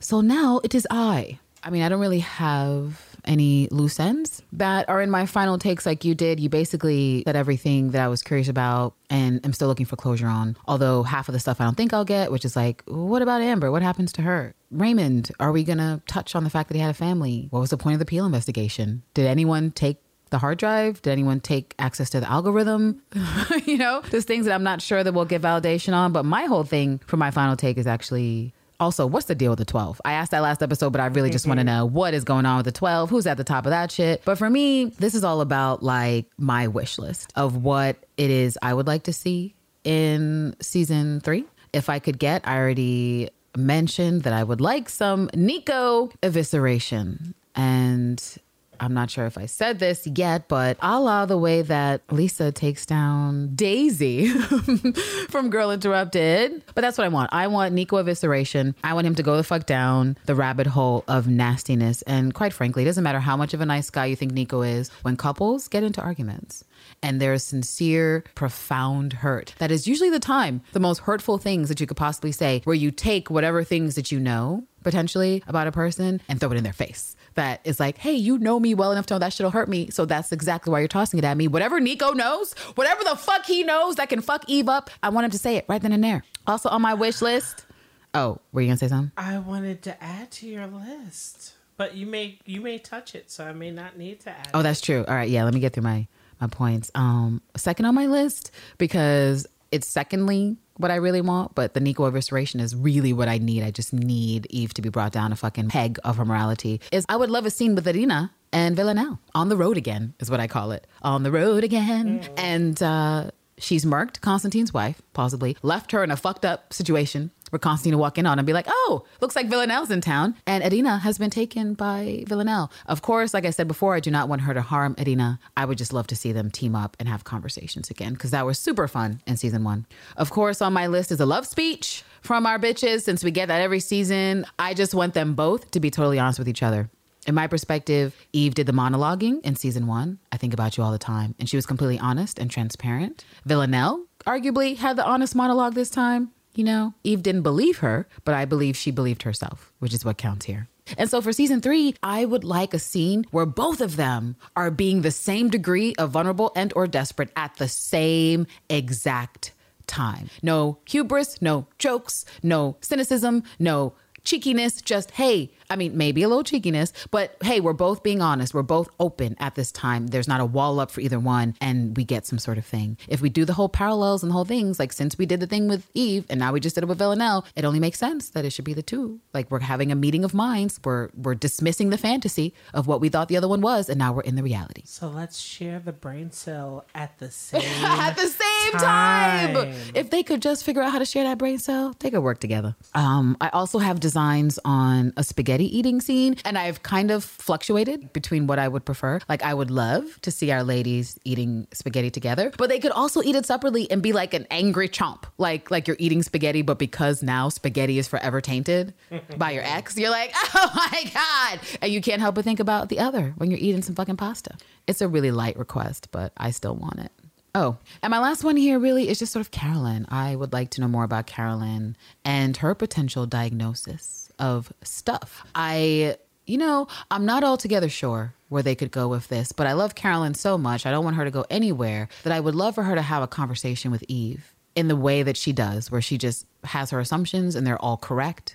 And maybe she helps Eve with a way to like deal with her bullshit. Like she's on this fake morality thing. And like we saw Caroline at the end was like, you'll get over it. It's fucking fine. Like it's all good. And she couldn't. I would like her to get over that part of her ego and herself. And the fact that Carolyn was smarter and bested her and was the better manipulator. So Carolyn could be like, you obviously want to be like me, ho, able to compartmentalize what's going on here. And I can help you because I'm like you. You're like me, maybe a little bit. Side a bit. So yeah, that's it. I would just like to know more about Carolyn's actual psyche, her mental imprint of stuff, and I don't know, everyone in that damn family not neurotypical. What's going on in the Martins home? I mean, yeah, because I don't know if Kenny is neurotypical. He doesn't always seem like it to me, but he doesn't bother me. So I guess that's why I tolerate it to the high degree that I do. He seems like, if anything, he may have some sort of social anxiety issue, being around lots of people or people. I want you to give me your natural reaction to what I'm about to show Oh, you. man. All right, let's go. Natural reaction. Open data. Oh, my God. Okay. I know you brought this up because I was bitching about this earlier. So, yeah, let's go there. Technical side of Well Villanelle listeners who maybe are a little bit nerdy and geeky when it comes to tech shit. I'm going to post the screenshot on Insta later today or Wednesday, or eventually, whenever you guys listening to this, of the Raymond vision we get from Peel's little whack-ass laptop. And if you guys looked at that shit, first of all, it says open data. And I just gotta say, from Jump Street, from 21 Jump Street, or the BBC, is the Killing Eve crew trying to tell me that the name of Aaron Peel's magic algorithm that knows everything about everybody is open data? Is that what they're telling me, number one? Is that what they're saying, number one? Number two, are they telling me that this whack-ass logo that don't make no damn sense is the logo for open data? But you know what really gets fucked up? You know what really gets fucked up? The folders. Like here is, to me, you guys, this is the equivalent of, and I don't know who knows this, but there was a fucking video with Kelly Rowland and Nelly lots of years ago, and she's trying to send Nelly a text, and he's not answering the text, and that's because she's sending a text to an Excel fucking document on, was that Sidekick that she's holding? Yeah, but yeah. it's a So Sidekick, 2A. if you haven't seen it, just Google Kelly Rowland Sidekick text, and it'll come up in Google Images. But it's so ridiculous. The reason why I bring it up is that it's so ridiculous that you look at it and anyone with any kind of common sense is like, that's not a text. That's an Excel document. This is how I feel about the mock-up screenshot for Aaron Peel. And I understand that clearly Charlotte cares more about attention to detail to motherfucking wardrobe than whoever is responsible for this screen cap of Aaron Peel, because you set Aaron Peel up as a motherfucking technical marvel, as a motherfucking Mark Zuckerberg, okay? As a motherfucking potential Steve Jobs, a creepy ass Steve Jobs. And here we have an image where, what does it say here? There's things on the side. It says images, and we can't exactly see what's under images. Videos, details. Because images, but you have to say there's a drop down to images. There's a drop down to drop images. down. There's 4 categories that we cannot read what it says. And then under images, we have videos, details, articles, news. And what got me fucked up, especially, is articles and news. How does that make any sense? How? What articles in news of Raymond? Terrence, what articles in news? What is this Peel algorithm? He said that he could look at people through their cell phones, but he has a weird fucking setup that says articles and news. I'm pissed off because I'm like, how do you allege that someone is pulling information from every single device out there that can collect and store information about where we go on the internet and where we go in life, our GPS trackers, our text messages, all that shit. And he's looking at a basic ass webpage saying open data with 5 fucking tabs, including news and articles. I am so fucking upset. Yeah, it's not pretty. Oh my God. I can't help that I look at these details. I really can't help it. I'm sorry. What'd you just say? I was saying it doesn't look pretty. It also doesn't look effective. And I can't see what this data is connected to. I don't know what it's pulling from. What's the You search isolate engine? a super important part, the interface. Peel is a genius, but he got some ugly ass fucking looking like it's AOL fucking dial-up from 1997, looking like a Geosites website. That's actually what it looks like. Angel Fire. Remember those bad websites where you could get for free? Like, what the fuck? Anyway, I'm sorry, guys. I just had to get that rant out because it's super bothered me just because I just can't. All right? I just wish they would have got a nerd to be like, oh, nerd, if you had to imagine what an interface might look like for a person like Aaron Peel who can pull information from all these places, could you do it for us in Photoshop? And they're like, yeah, sure, totally. But that's not what happened. We got Kelly Rowland texting in Excel. Well, here's hoping that if they have another technological genius on the show, that they just hire an intern or a PA or a production person who cares about those things. So are all these people dead? Oh, what are the names? Oh, they dead. They're all dead. Those are kill videos. Billy, Matilda, Which means he was going to kill Billy Allison, prior. Jean-Baptiste, Rachel, Florence. There was a dude's name in there? Helen, Julia, Mario, Samantha. There are a few dudes. Wow. There's a Mario. There's a Alex, who could be a female. We don't know. Jean-Baptiste and Fred. I believe those are all bodies. I believe if she clicked through all those videos, she would eventually find one of them being murked, which is interesting because are we to potentially... Actually, no, I won't say he would murk Billy because I think after he has the conversation with her after the dinner with the Russians that he decides that she's on another page, or rather they're on the same page of ridiculousness and that maybe he'll keep her around for more fun. But yeah, thank you for triggering me with that image. I hope you enjoyed that. Apologies. Anyway, I feel like that's the end of my wish list. There's probably other wishes, but I'm not even going to get into those fanciful wishes at this time because it's really just sort of about get our girls back together. Again, I'm not saying it has to be a happy ending. If you don't have Sandra Oh and Jodie Comer in a scene together, season 3, what are you actually doing? What are you doing? Do you want to deny yourself the future Emmys and Golden Globes and BAFTAs that you could get? No, so don't do that. Do what you've been doing. Do fresh shit. Definitely do fresh shit, but also make sure to bring those bitches back together in the same room. Somehow, some way, make it work. All right, so then we are going to move on to our favorite line of the week. All right, so it's time for our favorite line of the week. Favorite line of the week. Dun, dun, dun, dun. All right, so let's go with your line first. So let's keep it up here. Yes. Do you want to introduce the audience? My line is nothing more than Carolyn being nothing less than the very best, the absolute best. And she's basically just describing what she does. It's her School and Eve. All right, and here it goes. My job to get the best out of people. Villanelle simply did what she does best. And so did you. You're the person who made this whole operation possible. And I was the pawn. Don't be twee. Yo, Peel that was vocabulary saying is sexy, Carolyn. It's so sexy. Just the big dick energy on display. And Eve's petulance. It's funny that Eve expected any kind of loyalty of any kind, considering how she did Carolyn dirty like 3 times in a row. In season 1 and then in season 2. And so if she's saying you did what you do best, is she implying messing around with your girlfriend and not listening to me? I really think that's what she's saying. She's like, I bring the best out of people. I did that for Villanelle and I did that for you. You did what you did best. Villanelle did what she does best, which is kill. And you do what you do best, which is follow your girlfriend around and not listen to me. And so what? That's my thought. What, you got to spend all that time together and you think what? I didn't get a thank you, but... She did. She didn't get a fucking thank you. You're like, I was used. Oh, you were used when you had the bug in your ear. Were you also used then? Questions that need answers. I'm just saying, if Carolyn knew that bitch was in Paris, I'm going with Carolyn knows they had the bug sex. Right. A matter of fact, okay, It had to be recording, right? Like, we did not see Eve go press a single button before she hopped on Hugo's knob. So if there was tapes to be salvaged, right? Isn't it plausible that Carolyn has the full 6 to 7 hour recording of the bug sex and everything that Villanelle said? And Villanelle just dropped so much tea for that bitch. She was like, Eve, I know you even better now. So you did stab a hoe in Paris. I knew it. Oh my God. All right, so let me get to my line, which debatable, but it actually is. Said by Villanelle. Okay.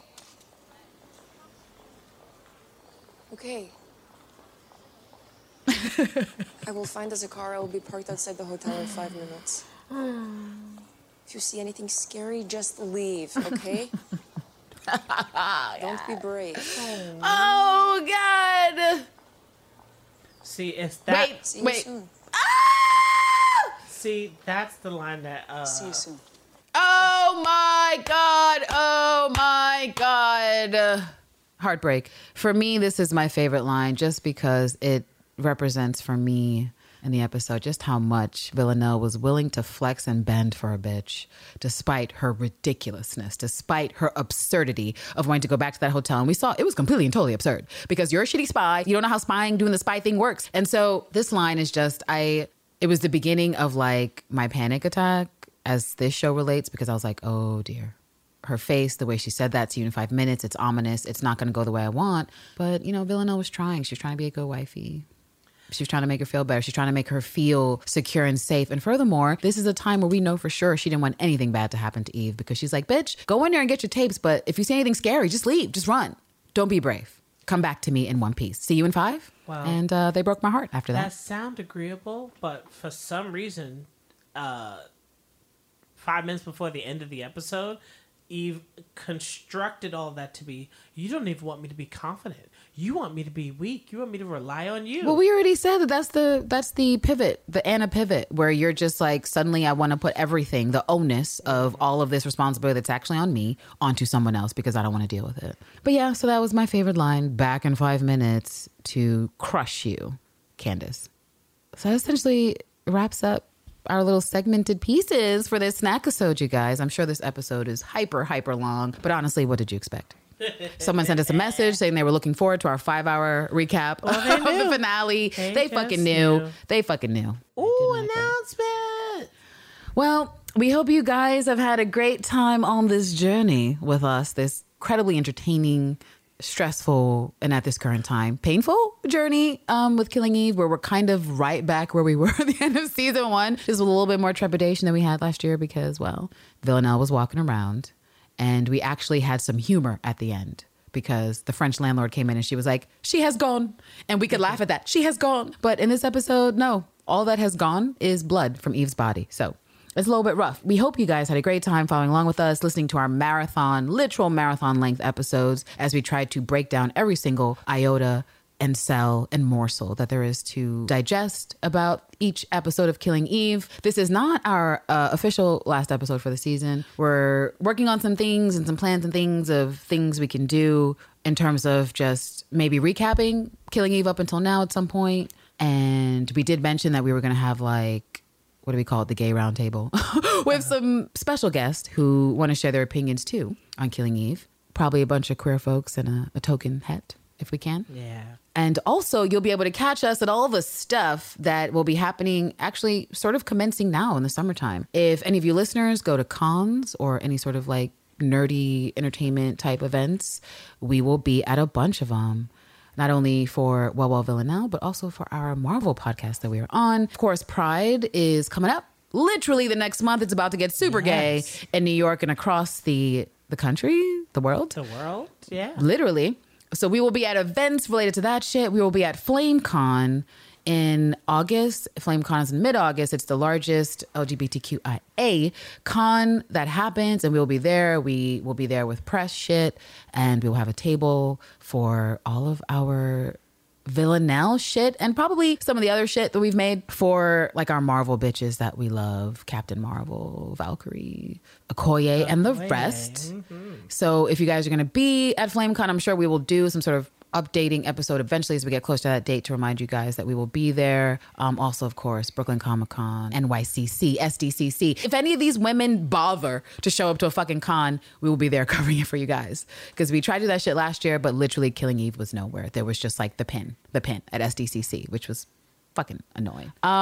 We'll also be doing a couple panels, New York Comic Con and others. Usually our panels are on future of Marvel for women and queer characters, queer rep. And starting this year, Killing Eve stuff. I know. And what the fuck is happening on this fucking show? So you can stay tuned for our future wrap-up show with our guest hosts and roundtables. And, you know, we're going to challenge ourselves to speed recap. Killing Eve, that's kind of the thing. Because I don't think people think we're capable of it. I don't think they think we can wrap up a show in an hour. Well, when we have our table, I mean, we're going to be like hard capped at, what is that, 45 minutes? So that's true. The but Terrence is more like Villanelle. Ever. I don't like to be challenged. I don't like to be challenged. I don't like to be challenged, but I'll fucking take the challenge. It'll probably be ridiculous, but we're going to try that shit later on in the summer. Got a future podcast coming out, our Marvel one. I've been marinating on having a misandry podcast for some time. And it's mostly just because everyone who knows me in life, as Terrence can confirm, they literally know me as a misandrist. It's just what happens. And they've been like, Candace. And there's horrible times of the patriarchy. Why don't you fucking have a misandry podcast where you just do what? Try to balance out the scales of what the patriarchy is doing on a day-to-day basis, give you some fucking stories and some things and some jokes and some media and stuff that'll work out. I don't fucking know. I will let you guys know how that's going. And there's also a Netflix podcast I will be on that is about everything shitty on Netflix. If you want to bitch or hear what to avoid on Netflix, you guys can tune into that too. And whenever that is up and ready to subscribe to, we will post that on the Insta for you guys to see. Also, quick announcement that we are sending out swag tomorrow. I know we said we were sending it out last weekend, time, yeah. But what happened was we wanted to add something else. And I'm a perfectionist, so... Sorry, not sorry, baby. Look out for your fucking package this week. And... Oh, we have our Snackisode drawing that we were supposed to fucking do. Where's that Captain Marvel bucket? Let's do it right now. Let me record. Hold on. All right, guys. Oh, wait, no, that's not it. I pressed the wrong button. All right, guys, we are getting ready to pick out the winner. Why is that Star Wars music? I know, and it's Captain Marvel in the bucket, and it's for Bring that bucket Eve. closer so I can see. All right, so pick out a name. If I pick you, you are a winner. If I don't pick you, you're still a winner. You're a winner with get us. Swag. Oh, But you're a winner with us. a winner. So it looks like Show me that name. Have, With all the bad penmanship. looks like, is that Love Animal? Oh my God, that says Love Animal. Congratulations to you. Where's that? We'll more than likely be in your DMs asking you about where we can kind of send some wonderful Villanelle. Yeah, if you want that shit. So be on I the guess I'll lookout stop for our recording this inboxes. video. 'Cause we don't need to keep recording the video. But please finish your... Oh yeah, we'll be in your inboxes, and you'll be hearing from one of a multitude of accounts. You already know that we're at heyyouguys@wellwellvillanelle.com, but you may also hear from us on twitter.com/wellwellvillanelle or instagram.com/wellwellvillanelle. Twitter, we only have one well because they don't want us to have a long name. And then also we're at wellwellvillanelle.tumblr.com. So yeah, catch us on all of the info waves. Everyone's still dealing with this outro, dealing with the being on hiatus, dealing with illegally downloading the season because it hasn't premiered in your country yet. Whatever you're dealing with, I mean, by proxy, we're dealing with it too. We can't wait to get some answers when the writers decide to come up with some concepts. And hopefully they're not stingy on the sharing those concepts with us. Hopefully. If you find more people in the music, was it Spotify? Like if Sandra has a Spotify playlist, find it. If you find it, tell us, tell your friends, but don't fucking follow those bitches. Oh, I wanted to read the review really quick from Love and Animal, just in case you don't recognize yourself with the with the moniker. Their review said, best KE podcast. I can't get enough of this podcast. I listen during my commute and it's hilarious and insightful. I love Candace's laugh. Thank you. And Terrence's wild theories. They are awesome. You are awesome. Thank you so much for playing, and we hope you like your fucking swag when you receive it. But anyway, bittersweet symphony, because we're done, guys. We're done with this Snackisode. Well, what a journey. This was a wild ride, and for some of us, it's not over. Some of us still got thoughts. Some of us are still not finished feeling. And you know what? We get it. We understand. We do. We fucking do. But thank you again for joining us on this magical journey. And while we will not be hitting your fucking inbox or your notifications Mondays anymore, you will hear from us again soon. Soon enough. When we figure out our stuff and schedule and things and guest hosts and stuff, we will fucking let you guys know. But thank you. Yes, guys. Thank you. Alrighty, guys. Until the next headline, here's hoping you get killed by a woman. And never forget that